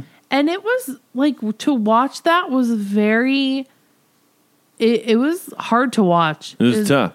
But they've learned from previous fights. It's with Joe. Like, remember, she would get into these fights with Reed, Mm-hmm. and like the whole like kicking the knife out of his hand, and like this was far more effective. Absolutely. With the door closed, because then it just leaves the viewer to let your imagination just run with what's going on and how fucked up it is. But craziness, an insane finale. This episode was epic. It was absolutely great. epic. It was great. But yeah, we see Jess as the fucking monster that he is. Yeah, I mean, it was terrible. And we could have ended there, but no. We go over to the wedding. There's a wedding of the century. And I got to hand it to them. They did a great job getting this wedding set up. It looks really good. It's beautiful. The flowers are on point. There's a lot of people there, considering they've only had, like, once the invitations were actually mailed, probably 2 days to get there. What are those tuxes? They look like butlers. Yeah, but they're a victim of the times. I mean, that's very 90s. It's a very 90s look. Yeah. So it's the wedding day. They're walking down the aisle, and they're there. They are in the midst of saying their vows. We're there. They're like, "Do you, Billy, take This Brooke?" is the closest wedding. Like, there's a few weddings that have happened here on Melrose Place, or almost happened, and this is like the first one we actually see come to fruition. Michael and Sid and Michael and Kimberly. No, you're right. You're right. They got it done. No, you're totally right. The Vegas wedding and the beach wedding. That wedding was pathetic. The beach wedding. Michael's like, yeah, sure, fuck it. But they're saying the vows, and lo and behold, a 4-hour delay doesn't stop Allison Parker. Oh no, she's there. She runs down the aisle screaming, "Billy, I love you. Billy, Brooke set all of this up. Don't marry her. Please, Billy." Brooke's dad yells, "Guards." What is he, a king? Is he the Guards. king? Guards, apprehend her. So the security like bum rushes her, Get tries this woman to out. drag her away, and then Billy is like, "No, don't hurt her." So then Mr. Armstrong's like, "Fine, let her go." Yeah. Release her, guards. And Allison is trying to plead her case to Billy, saying, "Billy, you gotta believe me. Brooke set this all up. She got me to get away from you. I love you, Billy." And Billy looks at her and he's like, "You have got to let it go, man. I'm getting married. If you can't respect that, you need to go." Yeah, it's done, Allison. And honestly, it's like, okay, Allison, you you may still love Billy. And of course you want him to understand that and know that. But really, in your heart of hearts, if Billy still loved you to that extent, do you think he'd be getting married to somebody else? No. I mean, I just think that It's over. like, if he really did love you, you've given him so many opportunities to like get back with you, and he's each time decided not to. Yeah. And if you ever have doubt, Allison, just look at the ring he gave you. That was a can opener. I wonder what Brooke's ring looks like. Probably she doesn't have one, Dan. Yeah. She got it herself. They freaking got engaged over air hockey 3 days previous. Yeah. So Allison is walking out, and Jane sees this and's like, I can't let my friend walk out like that. So she gets up too. And she walks out and is like, Allison, let me give you a ride home. I know you're like fucked, but what's home? Like, don't you live in Hong Kong? See, that was my that question comes up a What's little later. So Allison looks at Jane and says, I'd rather walk home on my hands than take a ride from a traitor like you. Ouch. I mean, okay, Unwarranted. I have to agree that, like, I think going to support this marriage is kind of suspect, but So she hates Jake too then? like, do you hate everybody that is friends with Billy now? Yeah. Kind of weird. Now, Billy gets married. Yeah, and she sees them, Allison gets to see them walk down the aisle, arm in arm, husband and wife, and The son of a bitch did it. he did it. He's freaking married. He got married, He's had 3 opportunities to get married. and he did this time. Third time's a charm. He's done it. So after they're married, Brooke gets a hug from Daddy, and she whispers in his ear, "You almost let Allison ruin my wedding. You better keep her away from my honeymoon." And I think this is how they were able to pull it all together. They didn't have any reception. Yeah. Like, it's still day, and they're They're leaving for their honeymoon. So basically, it was just the ceremony, which kind of sucks. But And can I say, if you're another person trying to stop a wedding so that you can be with that person, you want to arrive in something better than mom, jeans, and kids. Dan, You know? she Look your best. 4-hour delay on a 14-hour flight, honey. Still, She had to go with what she was rocking. But I just want to go back to be your best. they didn't even have an open bar. Like, if you want me to come to your wedding, you better have alcohol there. And it better be free, God damn it. Yeah, open bar. You gotta do open bar. So Billy and Brooke are going to Hawaii. But They're in the limo. guess who? Well, guess what jackass forgot the fucking ticket? Uh-oh, the tickets Ugh. are back at Melrose Place at Billy's apartment. So they've got, and that's cool. They have time. They just have time to not go to the airport right now and get the tickets Yeah, they're good. from Pasadena to LA. We're back with Kimberly, and she's decided she's going to enact this plan that the man in the mirror, the man inside her, Henry, has laid out. It's time to kill them all. Now, she's walking into the courtyard of Melrose Place with Sydney still trailing her. In tow, she has what I thought was a murder kit. It's like a duffel bag and a huge garbage bag. I'm like, what the hell is she going to do with that? Like, it's like Dexter. She's ready to go in and get her tools and murder Get it some done. people. She goes over to the laundry room only to reveal that she just has all of these canisters of gas. Yep. So that means that she's going to burn this puppy down or explode it or something. Now, she goes into the laundry room and Sydney follows her. And Sydney creeps down the stairs only to hear this creepy childlike humming, like, and And Sydney's like, what is happening? Kimberly is under the stairs rigging up Dynamite. dynamite to gas cans. She's taping dynamite. Wow. Wow. That's a very rudimentary bomb. So Sydney sees this shit and she's like, you're crazy. I'm calling the cops. So she starts running, but she's not fast enough. She gets tripped up and Kimberly knocks Sydney out with a bucket. Yeah, like, I guess it's like a metal bucket. She gets her on the back of the head and then ties her up to a utility sink. Now we cut from them.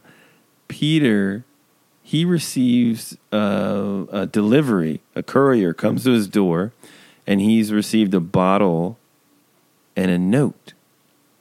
He opens up the note, and it says, "You were right. We need to talk. Meet me at my place, Amanda." 6 p.m. Don't be late. And he's pumped. He's like, "Sweet, my voicemail worked. This is great." But we all know Kimberly wrote that shit. Oh, she did. She definitely did. We now go to poor Matt, who's in an interrogation room with detectives about the murder of Paul's wife, Carol. Now, Matt's trying to give everybody the story that he and Paul were seeing each other. Paul's going through a divorce. He was given a key. Now, the detectives aren't buying this at all. They're basically laughing him off, saying, Dr. Graham is happily married. What would he want with you? He didn't give you a key. Weren't you there stalking him? There's been many complaints made by Carol, the wife, and by Dr. Graham himself about how you're not leaving him alone. I would be like, dude, why do I have a key? And talk to anyone at the hospital. They see us talking all the time. And they can tell you, especially at reception.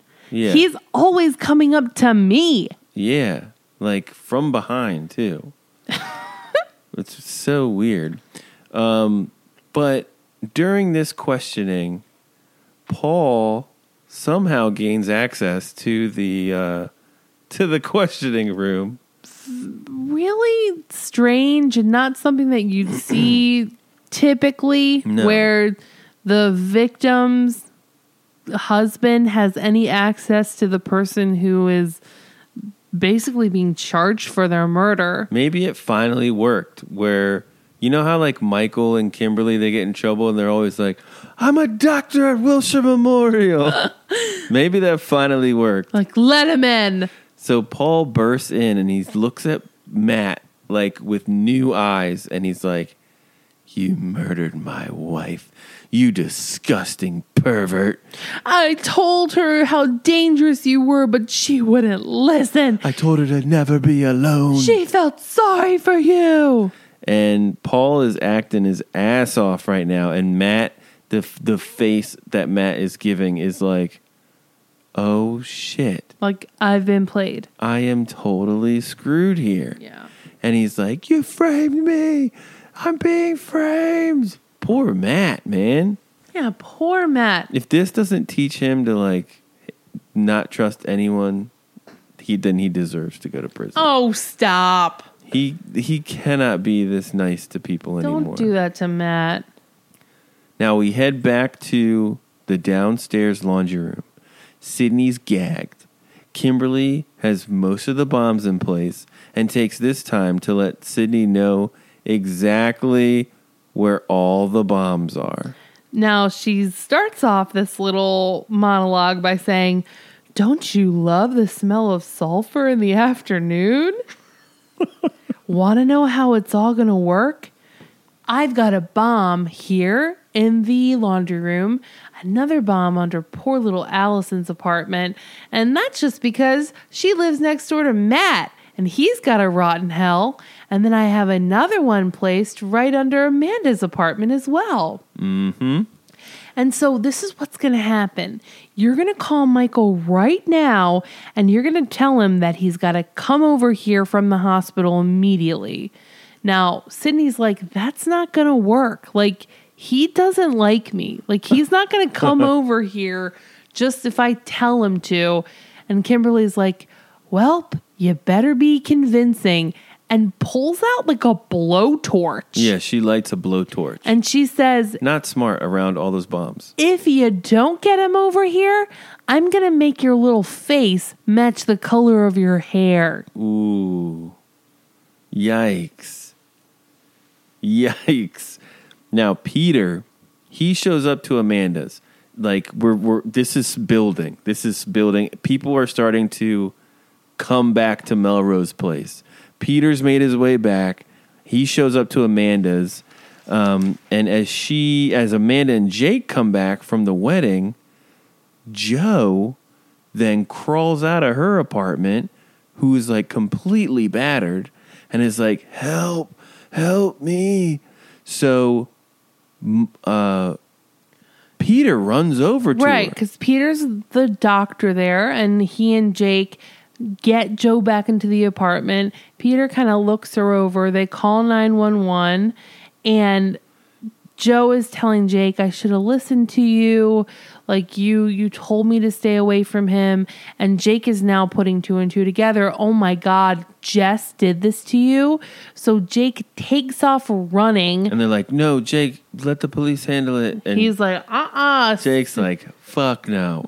Puts on his cape and flies to wherever see you Jess is. later. Now, Allison, she gets to her apartment. Now, so this is we're going back to where we were a couple of minutes ago. When Allison moved to Hong Kong, was it her intention to keep her apartment?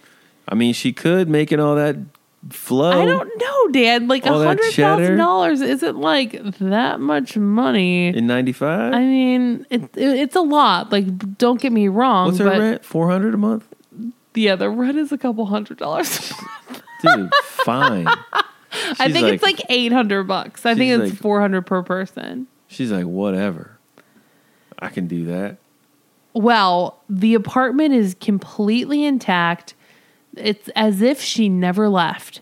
And she's there in the apartment realizing her world has come crashing down.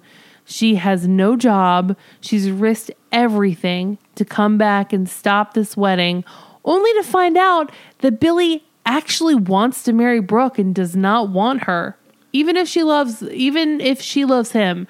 So the only place that she can go to comfort is the bottle. She finds that bottle. She sees Billy and Brooke come home to get the tickets. And she's looking out the window as she always does, like she did with Billy and Susan, like she did with Billy and Amanda. It puts her over the edge. That's it. That's all. She cracks that bottle open, takes a swig, and delivers her epic. Oh, I love that call. Oh, I know. We've missed it. So she is it off the wagon or on the wagon? She's fallen off. She Dan. is off the wagon. Now, we go to what I predicted, the steel cage fight to the death, Jake versus Jess. How can Jake fight so well after getting shot in the stomach? Like 3 days before against Jess, who is like A double his beast. size. He somehow knows where Jess is. Right. He gets there. It's nighttime. They're like welding. I mean, they're working around the clock to get this Flex shift. like swing shift. Swing shift. Yeah, they're just trying to get this building done. They're on a second story. Jess tells Jake, "This is our business, me and my fiance. What are you gonna do? Hit me again?" Now this enrages Jake, and he tries to go after Joe. And to add insult to injury, Joe says, "I should have, look at me. I took your girl. I took your business. I took your life. I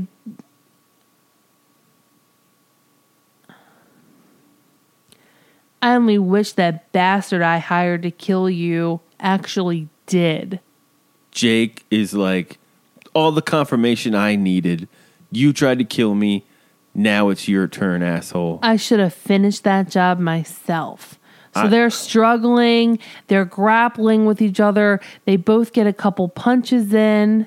And then They're up at each other's face. Jake gets a running start on Jess and like just tackles that motherfucker off of the building. we have a slow-mo shot of both Jake and Jess flying off the side of the building to what could only be certain death below. They're just free falling. It's midair, and we cut back to the laundry room. Crazy, man. You know that I would like to note that this is Jess's second day at work. His first day, his girl showed up. Now And his employer's like, God damn it, we gotta who is this guy? we gotta fire him. It's his second day. So Michael now comes to Melrose Place on the call that Sydney made.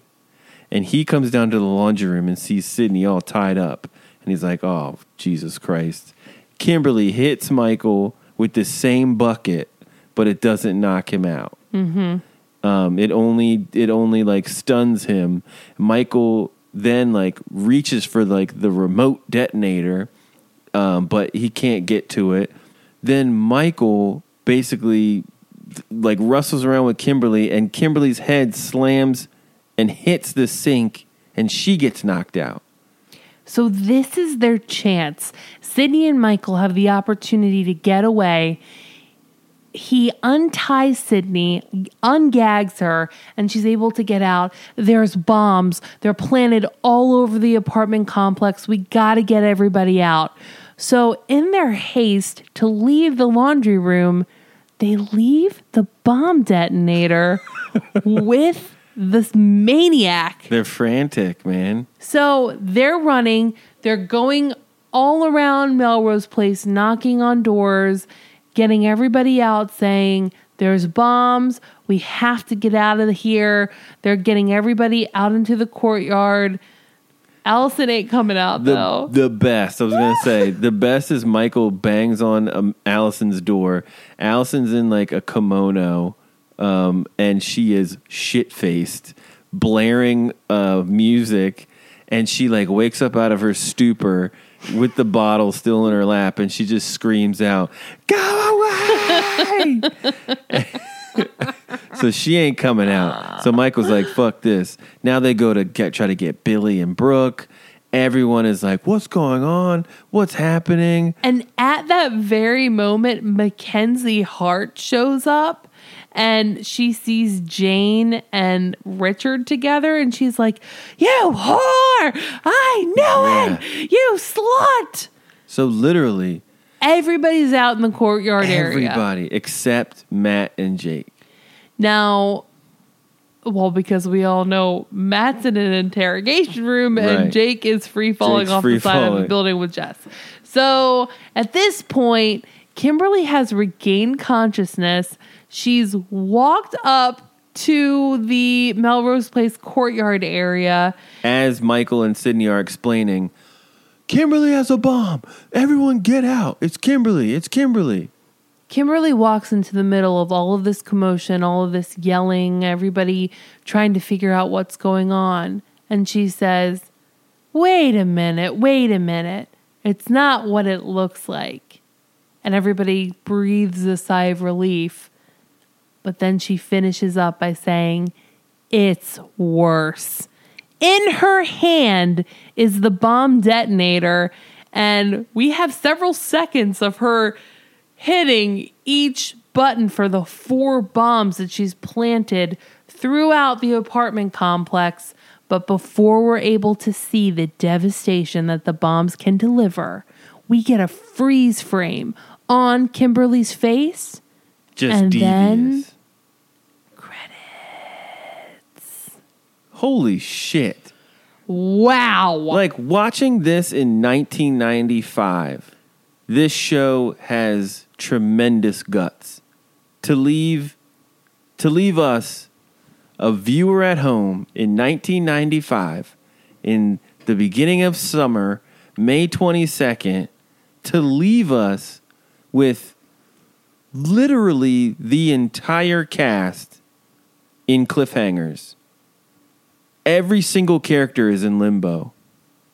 And it's just the balls of this show to leave everyone in the 90s for months thinking about what is going to happen. Who lives? Who dies? It's tremendous. We don't know. No show would do this today. I mean, because you could get canceled easily. Yeah. And there's no way that you could wrap this stuff up. But no one could cancel this. Oh, no. It's like, no. No. This was... You have to play this out. Yeah, so So fucking good. We went a lot of places this episode. Dude. A lot of developments were made, lots of storylines tied up, and there's many storylines that we still don't have resolution for. None. Basically none. So let's recap this beast. Michael gets help from Peter. In exchange for helping Peter win his medical license back. Now Kimberly hooks up with Peter.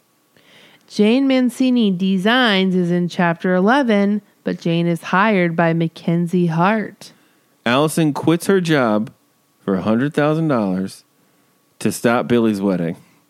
Jess proposes marriage and beats Joe when she says no.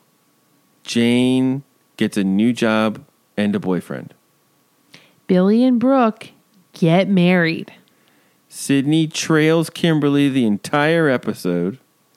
Paul sets Matt up for murdering his wife. And Kimberly decides to kill everyone with bombs. And Jake and Jess are in a fight and can be falling to their death right now. We don't know. That's all I have. We do. Any 90s moments? Oh, so many. Brooke's tied sweater at the beginning of the episode. Jess reading the paper. Joe's art. A lot of that weird, abstract, just multimedia fabric strips. Sydney's Ico camera. Just the point and shoot. Oh, I thought it was a Nikon. With film. The whole sentiment that you don't answer the phone when you're eating. I remember that being a big thing in my household. Nobody get that phone. Yeah. If the phone rings during dinner, you better not think of answering it. Nowadays, no one calls your phone. The only people that are calling your phone are telemarketers and robocalls. If someone wants to get a hold of you, they're sending an email or text. Mm-hmm. I've got the Brooke and Billy's limo. Yeah. That was very 90s, and I want to highlight the boomerang TV antenna on the back of it. Oh, yes. Because that was super cool. Oh my God. Your car has a TV a spoiler. in it. Oh. Because that's the antenna. Oh. For fucking antenna television. Yes. It's that is gone. Yes. I have the font for Mackenzie Hart Designs. Oh, that was trash. Oh, it's so 90s. It's up there with Lisa Frank. That kind of style. Joe's jean outfit when she confronts Billy after his couple run. She has it's a jean dress skirt. Yeah. It's a romper. Yeah. I have Amanda telling Allison that she sounds so close. Calling from Hong Kong. You sound so close. That's all I got. Kimberly's low square heels. That was a thing. Those chunky square heels. That takes me back to Payless 95. Telling a cab driver just an address. I just had anxiety for that driver watching this. Where do I go? Especially in LA, there are so many neighborhoods and there's no rhyme or reason. It's not like being in a city like New York where it's a grid pattern where you can be okay, well, I know that 1600 block. Yeah, I know where that is. It's No, here's a random address in Pasadena. How the hell are you going to find that? I'd be like, well, let me get out my map. I mean, honestly, that's the only way that you could do it. We talked about this, but the groom and Jake's tails throwing rice at a wedding, that is like from the 50s to the 80s. Why did they throw rice? I think it was just to celebrate. Like, I don't know why they did. I could like. So birds like attack you? But that's why they don't do it any longer, because birds would eat the rice, and as the rice expanded in their stomachs, it would literally explode little birdies' stomachs and they would die. Ew. Yeah. I heard you're not supposed to feed ducks bread anymore either. Because same kind of a deal. Yeah. They're just not supposed to have bread. Yeah. Physical plane tickets, Jane's scrunchie, and then using that freeze frame, like ending something with like a freeze frame on Kimberly's face. How about that detonator? Yes. The one. Well, I don't button. know what kind of advancements have been made in at home Looked like a garage door opener. bombs. Yeah, it did. But lots of 90s things happened. Dan, what did you learn from this episode?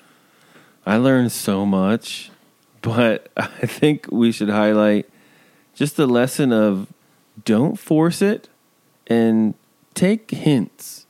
Take the hints. Basically, Jess with like marriage, like take the hint the first time Joe is like, oh, what? I'm not ready for that. Like, take the hint she doesn't want to get married and don't propose it the next day. Allison with like Billy, what more does Billy have to do than talk to you on the phone and say it's a wrap? Yeah. That's what he did. He responded to your letter. Take the hint.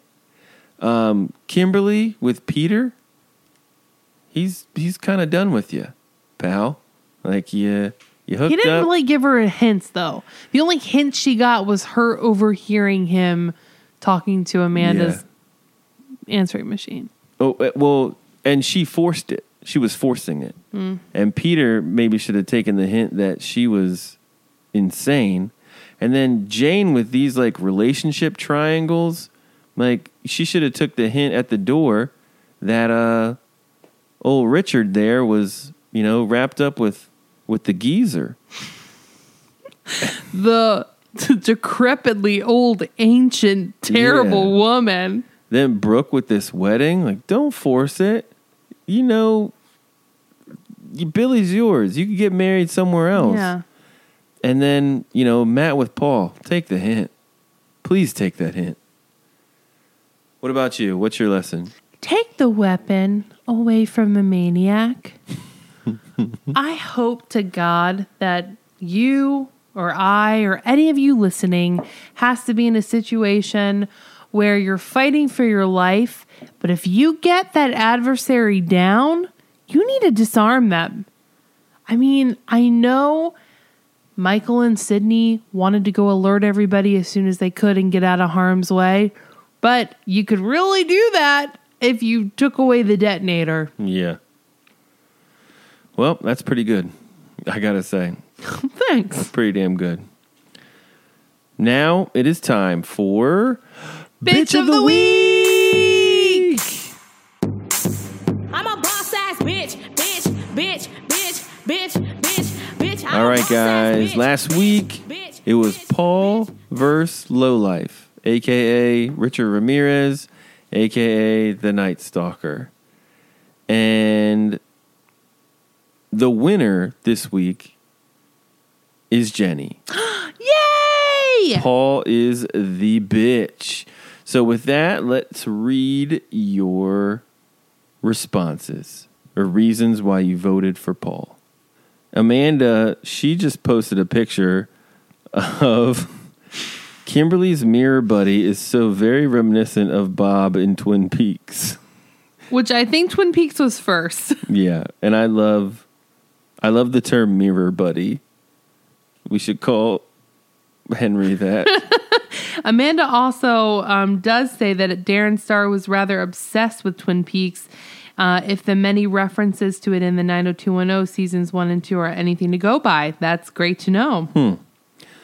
But she voted for Night Stalker purely because Paul doesn't deserve the title yet. So I think she means this episode. Okay, so Donald says, honestly, Dan, I don't understand your argument. I mean, did you want Night Stalker to kill Jake? I'm kind of confused for that reason. And for other reasons, I'm voting for Paul this week. I absolutely hate this guy. He is annoying as hell. I don't understand why Matt wants to be with him. And I agree with you, Dan. He's not very attractive. And I wouldn't date him mainly because he's married. I mean, that is just wrong on so many levels. Happy Halloween to everyone in the group. Hope your Halloween is fun and great. Oh, thanks, Donald. Thanks, Donald. Hope yours was fun, too. Nikki said, okay, I fully understand I'm beating a dead jorded horse here. But Jess is 1 million something percent bitch of the week. He wears jorts while swimming and is trying to kill little brother. What the fuck? What is wrong with you as a human person to do either of those things?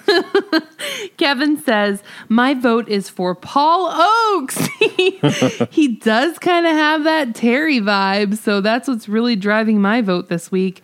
Oh, and because he's awful. Or can I just vote for Brooke again? With season 4 coming up, I think we might as well give her bitch of the week for the entire season because she's going to be that bad. Wow. I am really interested to see how that pans out.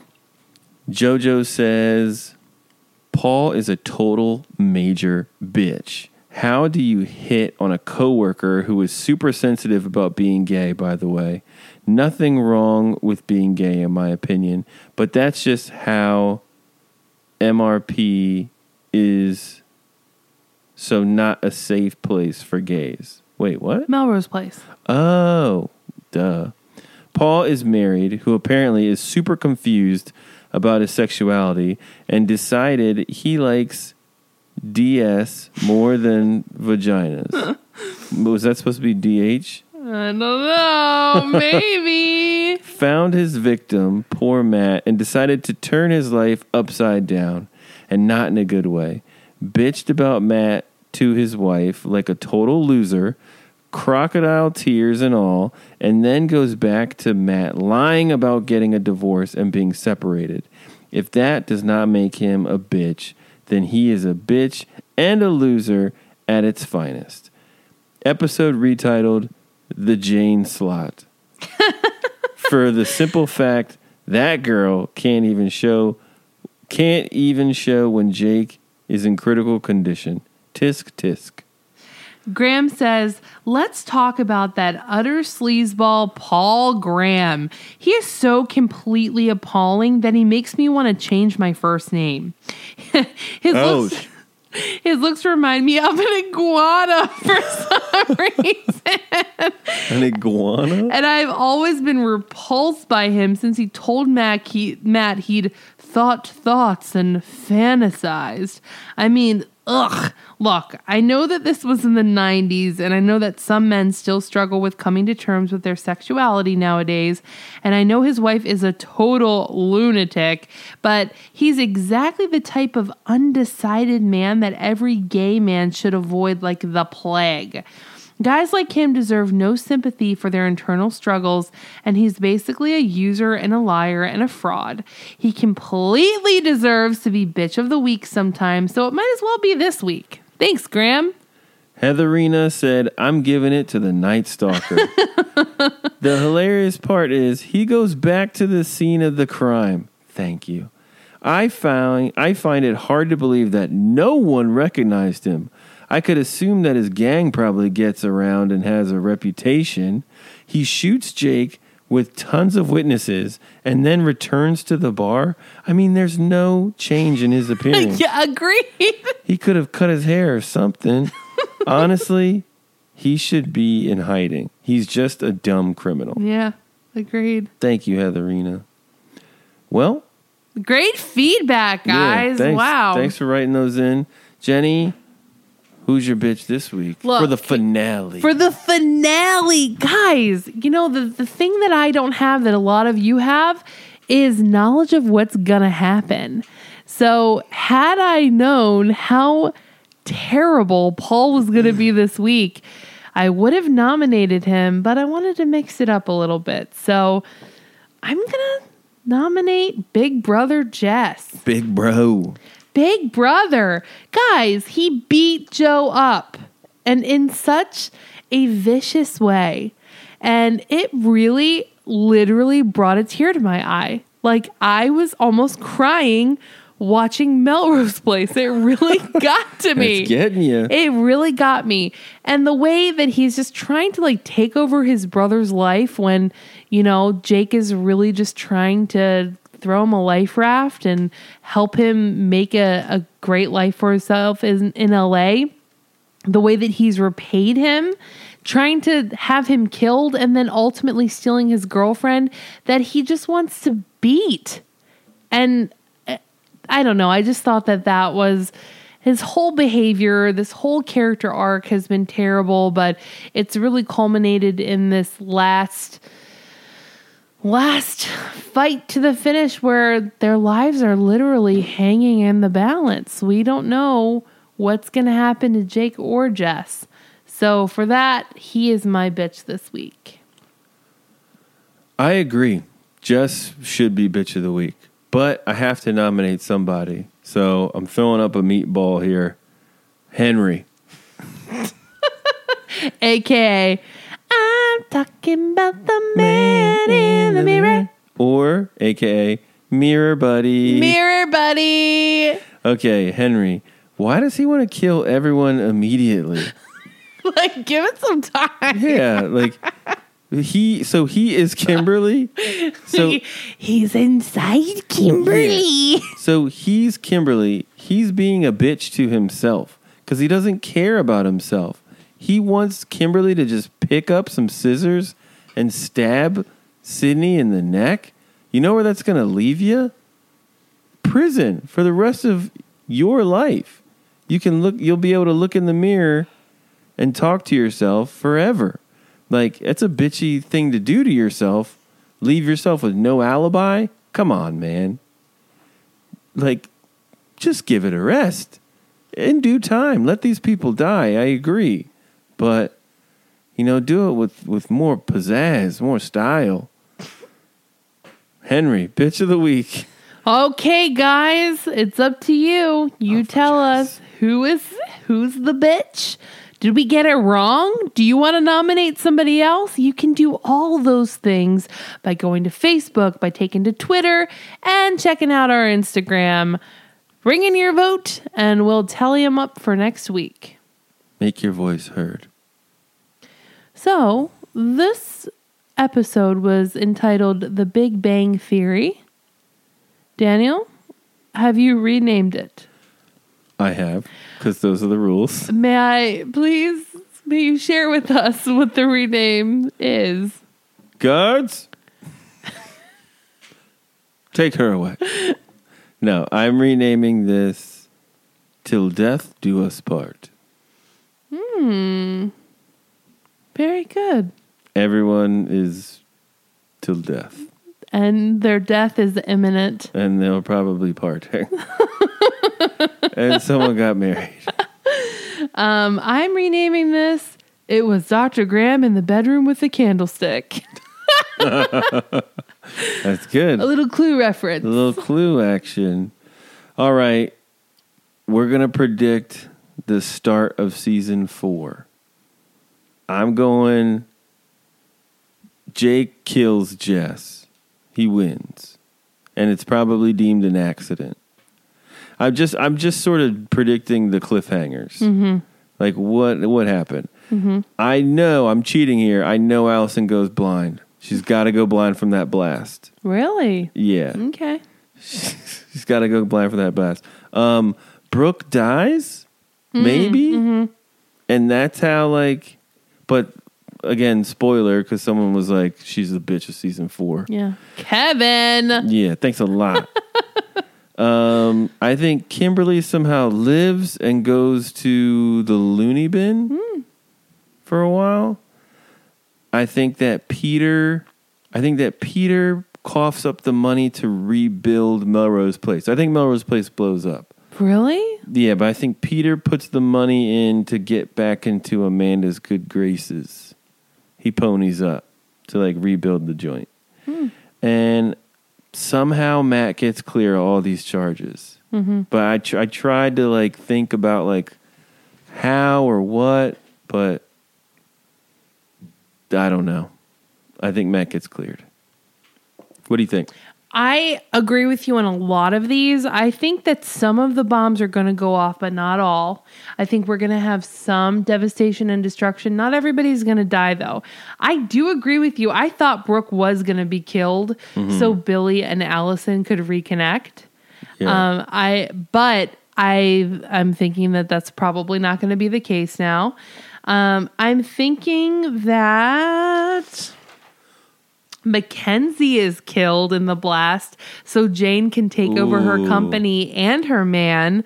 I agree with you. I think that Jake is going to kill Jess. I think Jess will literally break Jake's fall when they fall on the ground. Ugh. And I think that the impact is going to kill Jess, but it's going to allow Jake to live. You just crushed your brother. And I think he's going to get back with Joe. Little brother crushing big brother. I think Kimberly is going to get away. Like she's going to somehow evade capture. And I think that will enable her to continue to torture everybody in the opening of season 4. And I agree with you. Matt is proven innocent. Somehow they're going to find some corroborating evidence that maybe Paul's tried this before. And we found semen upstairs with Matt. I mean, I don't know. I think I don't think it's quite a stretch for them to find out that they were having a sexual relationship with one another. To have maybe Matt probably told people at Melrose Place about it, or there may be physical evidence, like you said. So he is somehow going to get off the hook, and stupid Paul is going to take the fall for killing his wife because he did it. He should. Maybe it's like a Susan Billy wedge situation where like Billy has to like help Allison out being blind, and that like ruins the relationship with Brooke. Oh. Yeah. Someone's got to help her. Yeah. Well, if this were 1995, there would be a, what did we say, 3.5 month hiatus? Yeah. From now until then? It's only going to be 2 weeks. 2 weeks. That's it. We're taking 1 week off. Yep. Just because this was a doozy. And we need it. And Dan's going to be running a half marathon next week. Yay, Vegas half. We're gonna maybe we'll try to go to where Chris Marchette got beat up on the floor of maybe we'll go to one of those Caesars. little chapels and renew our vows. And order some chocolate covered strawberries. So 2 weeks, guys. Yeah, man. This was the best finale thus far. Oh, hands down. So It was fucking good. riveting. I stopped taking notes at many points because I just was enthralled with the action and really interested to see what's going to happen. And I think you're right. I think that during this time in the real world, this was too close to Oklahoma City bombing, so they cut the explosion so that they could use it next season for next season. And you know what? I can't take credit for that because I did read that somewhere, and it may have been one of our awesome listeners who posted some article about it in the Facebook group. But it was something I didn't come up with that on my own. Yeah. I like read it somewhere that they didn't show the explosion because the Oklahoma City bombings had occurred very recently. Mm-hmm. So the Oklahoma City bombing was April 19th, 1995. And this was May 22nd. Yeah, so just over a month. Yeah, so they were like, they probably already shot everything. They were like, let's just hold off on the explosion until this cools off. Mm-hmm. I guess it's smart. You know? Yeah, I mean, Well, 3 seasons in. Jenny, did you think we would make it this far? I don't know. I mean, when we first started this little project, I think we did the math and it was like, well, 5 years from now, it's going to be like 2022 or something like that. It was like Crazy. insane. I just take it one day at a time. We thank you guys for listening so much, man. We had our best month ever in October, over Yeah, we 4,000 It downloads. was awesome. So thank you so much for tuning in. Yeah. And share it with your friends. Leave us some reviews. We're on Patreon, patreon.com/MelrosePod. You can always check us out on Facebook, Twitter, Instagram. That handle is @MelrosePod. And dude, I hope you all are wrong. I hope you all are wrong and that season 4 is even better than 3. And even if it's not, we're going to make it better by talking about it and making fun of it if it really, really sucks. But we'll find the love. We'll find the gems. We got a new review. Mindy Monster writes, I love this podcast. I listen to pop culture recap podcasts most of the day while I'm at work. And the Melrose Place podcast is at the top of my list. Thank you so much, man. Dan and Jenny are hilarious and have such great chemistry. Their entire podcast community is so active and conversational. That's a review for you guys too, man. Because you guys are the freaking best. It's I mean, awesome. hello. If you're into 90s trash TV, definitely subscribe. That is so cool. Thank you, Mindy Monster. We so appreciate you spreading the word about us and sharing with us how you feel. And like we said before, that really is the best way for us to grow our podcast is to get those awesome 5-star reviews from you guys. Yeah. Like, that's the first shit I look at for a podcast. Like, what are their reviews? Do they suck? Are they good? Let's do it. So, guys, thank you all so much. 3 seasons in the can. We're still going strong. We're not even halfway done. We're not even halfway. We're not even halfway. It's 2 a.m. right now.